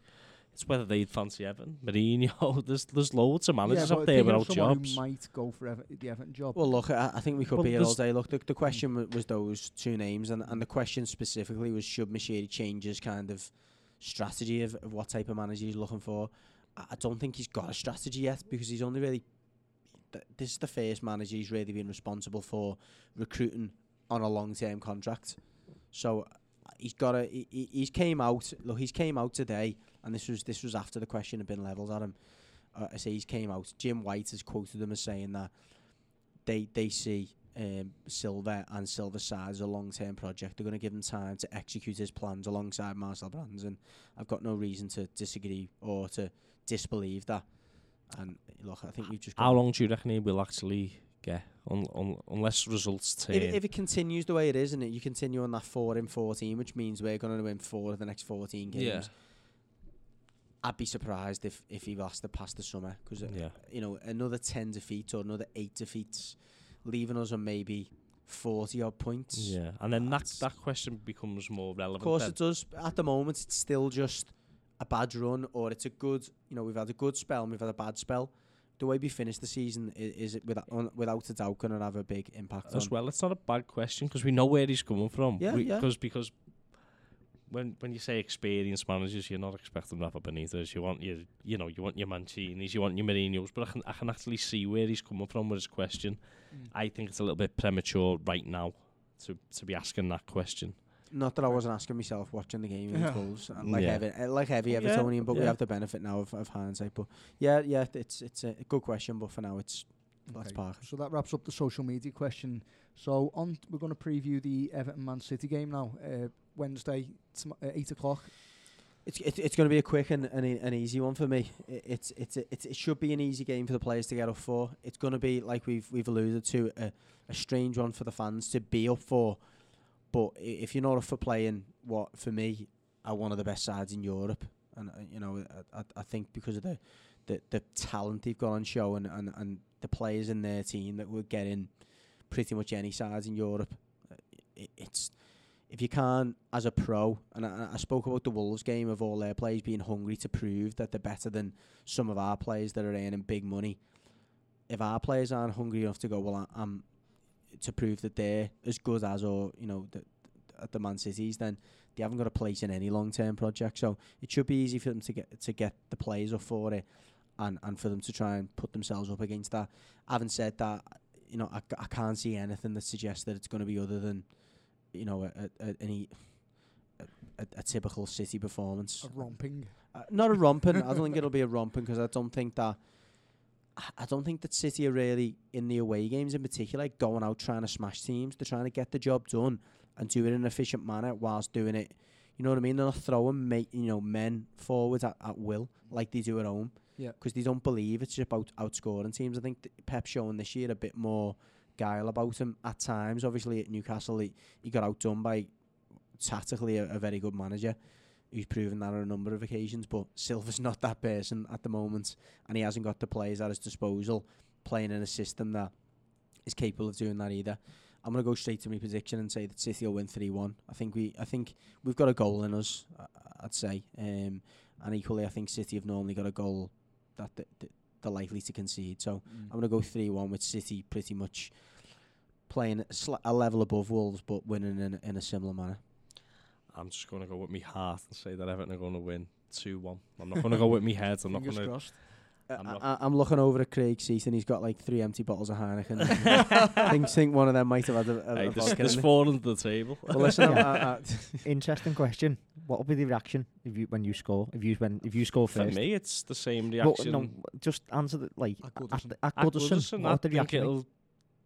Would it be the a weird sort of weird, low, muted celebration? I think it'll be the last time he played City in this type of predicament. Barkley scores an early goal. Yeah, early like, goal. And well, I celebrated. Yeah, but what given what, just a little bit more on a more serious level, what message does that send to your players? It doesn't, does it? I mean, but them players crossing in that the line situation you're in. Yeah, them players crossing that line shouldn't really think about a fan's reaction after the goal.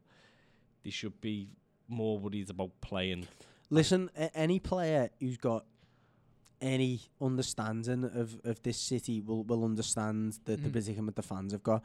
They're getting paid ridiculous amounts of money. If any of our fans, including myself, was getting paid the money they're getting paid, there wouldn't be any question as to what I'd be doing or trying to do tomorrow. So I think they're in a completely different situation to us. They're not working all week and training to get beat.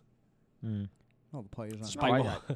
Despite what's happening at the minute. It's more mad. It'd be mad, wouldn't it, though? It's like you're on this run and the fans are like, irate and stuff with what's happening. And then if they did turn City over and the fans don't celebrate it at home, it'd be a mad situation. Do you know what I mean? I know exactly what you mean, yeah. The players but understandable. I know, yeah. It's more like just sort of asking the question. It's like, as you say, maybe the players aren't probably bothered. You know what I mean? If we're being honest about it, it'd be interesting to do a poll and if the Reds would be honest on it to say, look, if the roles were reversed there, how many of yous would want to win against City? And I know it's hard for you. I wouldn't want to win. The reason why is Everton are playing for nothing. I'll be honest. Yeah, if it was Everton, I'm less bothered by Everton. If it's Man U, maybe they'd be slightly different. Well, that's what I mean. It doesn't matter who the club is. It's the psychologically just someone the you really don't want to win. And I've said it. If I look back and I knew that win against City tomorrow was going to give you the league, I'd be saying I don't want us to win. Yeah, that's the thing, isn't it? But there's 14 games to go, and I still believe that you are going to slip up, and I still believe that our win will be just as significant to Silver and us as the defeat will be to use, if that makes sense. Yeah. Fair enough. But yeah, Craig, my prediction, 2-1 Everton. Yeah. Okay. Hard. So Liverpool play Bournemouth Saturday at 3:00, and we desperately need all 3 points. Draws won't do anymore. No. We desperately do need all 3 points. We could be second in the league going into that game. Yeah, we could, and that'll be the time to see what's the reaction of them players. Yeah. I don't think they're being necessarily overly comfortable leading from the front. Like sort of. No. I know we haven't really, so we haven't extended the gap. We haven't really lost it, but the way that the fixtures have fell, it now there's a chance for City to close that, and all of a sudden it's like we're having to respond again. Yeah. So it'd be really interesting, the psychological dynamic for the players. It has to be 3 points. There's nothing we can't, you can't be getting away with a draw and that, especially at Anfield now. It's like I don't want not getting beat to be too in the minds of our players. I think that is the thing. We talk about, I've said it before, when you're talking about have we been nervous, we haven't been flapping, but we're not being courageous. And I think maybe not getting beat is in the mind. I don't even think it's not getting beat. I think it's dropping points. I think because we have dropped points. No, I know, but what I'm saying, is user fear and what the opposition might do to your title, challenge now, and it's all about. I think that the difference in the mindset between December and now is everyone's talking title challenge as opposed to yous going and trying to compete with City. Do you know what I mean? It's now. But I want to see us not worrying about that, and I want to see us being courageous against Bournemouth. I want to see. I want to see a bit more of a press from the midfield as well. I'd quite like to see that, especially after that West Ham game. I think that was, it was so languid and slow and sluggish, and that's not what you're going to see at this stage of the season, given where we are. Do you know what I mean? You want to see that hunger, that desire, like we want this, you know what I mean? Yeah. And City done it against us. You know, when it was asked for, they done it against us, and it's kicked them on, I suppose you could say. Oh, Newcastle was a bad one for them, but my best nights as a Liverpool supporter have been when Liverpool played like that as well. Yeah, and it's in us. It's just I don't know what the situation is with injuries and stuff. I don't know whether Trent will be back. What do we think? Trent's supposed to be back, isn't he? Apparently Wijnaldum will be back as well. I think that's a massive oh, huge. You know, addition. We desperately need him back, to be honest. Yeah, and Henderson calf strain, but I think I don't know much about that. He hadn't trained a lot before the West Ham game, but I don't think it was as bad. No. You know, it was just they kept him out of training, and then they sort of thought maybe he's just, you know, not quite ready. So he'll probably be back, but I don't know what team I'd go with. I really don't. And that midfield, you know, if you got Wijnaldum, Henderson, Fabinho, Keita all fit, Shaqiri. At the moment, I'd go solid. I'd go solid, and I'd get all the battlers in there. I'd get, if possible, Henderson, Fabinho, and Wijnaldum. I know that's proper defensive. It's not very courageous, like I've just said. But if courageous is Keita, then no, I'm not for it. And now you've been sticking with Keita every week, saying I want him to start. I know he was bad in the last game, but let's see him again. But surely now, please. I know it sounds absolutely bananas, you know, just as I say, to sort of keep persevering with him, but he's just the only one who can do it. I feel like he's on that sort of cusp of, there's moments where I think he always will be, though. If something happens for him, or if he has a good game, it just might just change everything. I think what Terry's probably looking at as well is that there is 14 games to go, and if you can play one of your midfielders into form, it could be that, you know, link between the midfield. It might be worth doing it. And I think, if he can bring the form in that he's brought for Leipzig in the last 2 seasons. I don't know nothing about that. In all fairness, though, as well, you know, there's a reason why he was £70-odd million. I think it's because 54. Let's be honest about it as well. It was. Bournemouth have been dreadful away. Awful away, dreadful. And I mean, like, I think we beat them. They've lost the last 8. We beat them 2-0.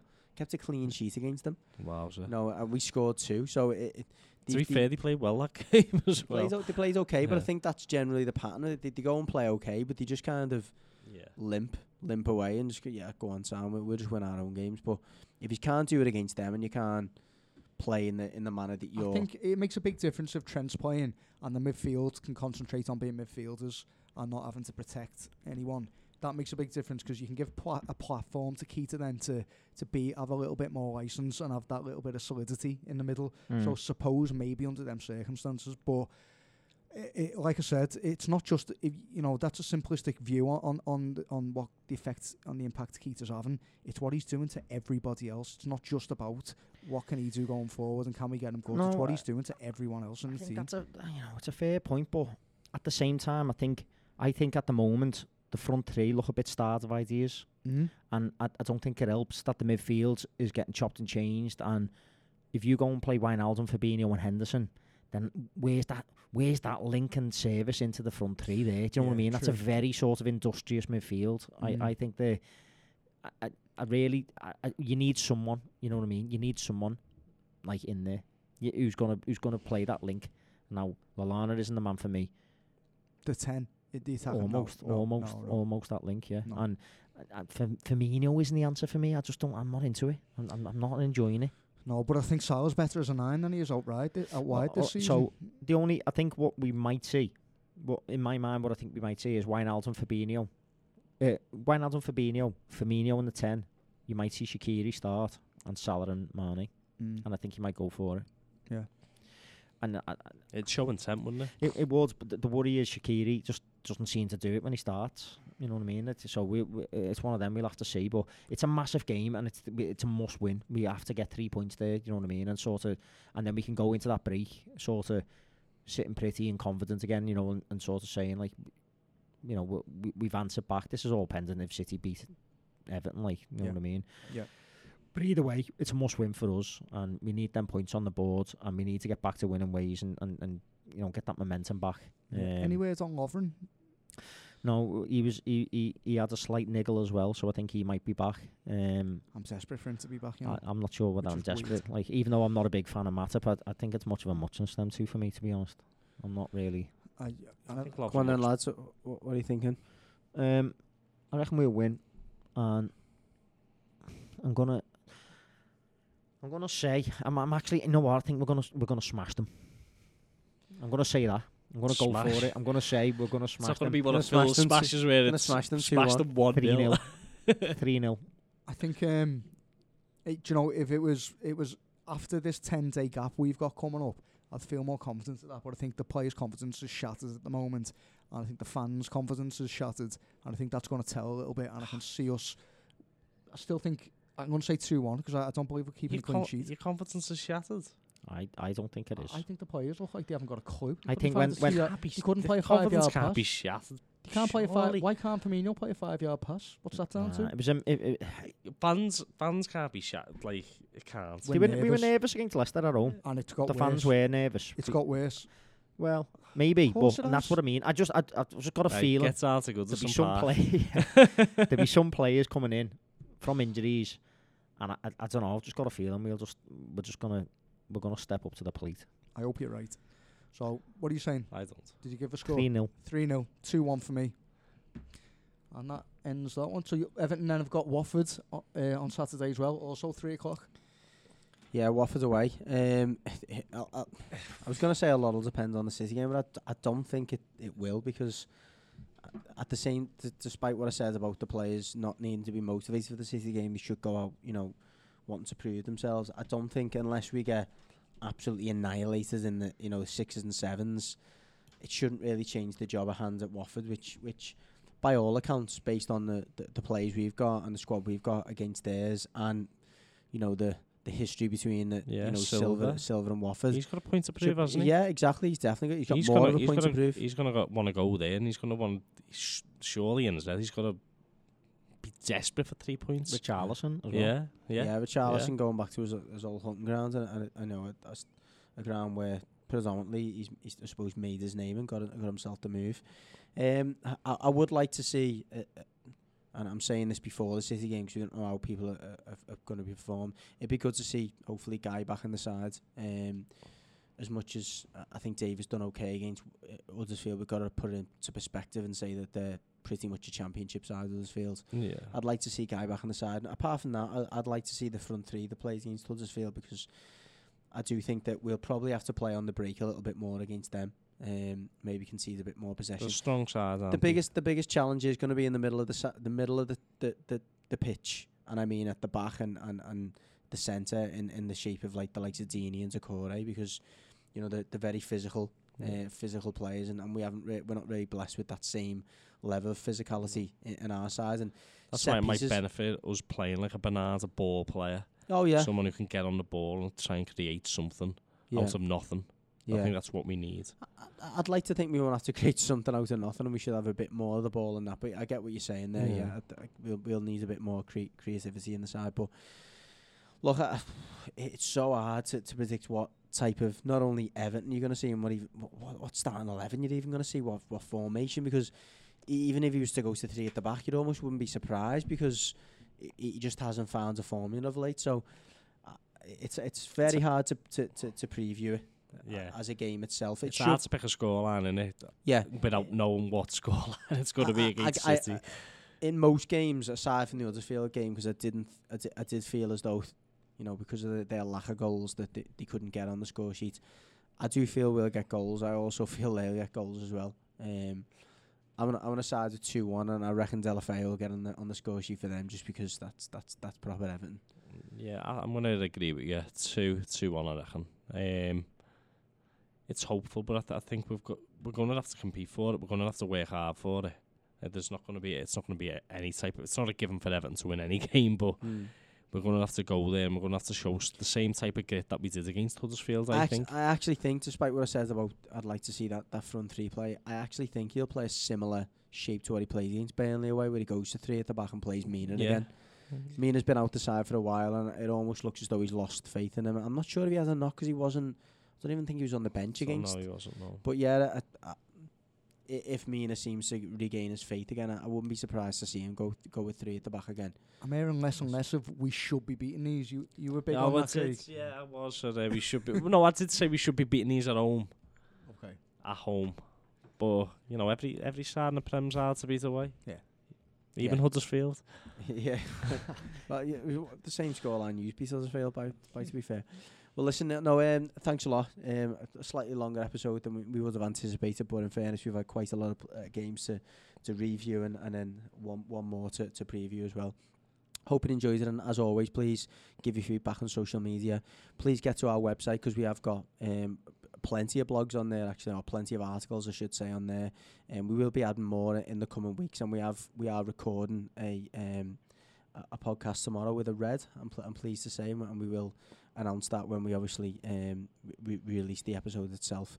But the website is www.acrosstheparkpodcast.co.uk. And again, if you click on read, I believe that's right, isn't it, Eric? It is, yep. Yeah, click on read, and there'll be there's a blue side to it, there's a red side to it, and then there's an extra. I think that's right again, isn't it? Right, yeah, the categories, I mean, you've got, there's blue articles on there, there's red articles on there, and then, as Gary said, there's ones about some of the extra shows we've done, as well as some of, like, ATP analysis. Yeah, which we've done. Yeah, which is a little bit different, and we will be trying to up our ante in terms of the analysis as well. Just to add to that, we have got some exciting extras coming up, which they've been a little bit void in the last few weeks, but it's difficult getting people over Christmas and the New Year when they're kind of they're quite busy or getting back to the work schedules. But we've got quite a few that we'll be looking to release in the next few weeks. But again, thanks a lot for listening, and I'll see you next time.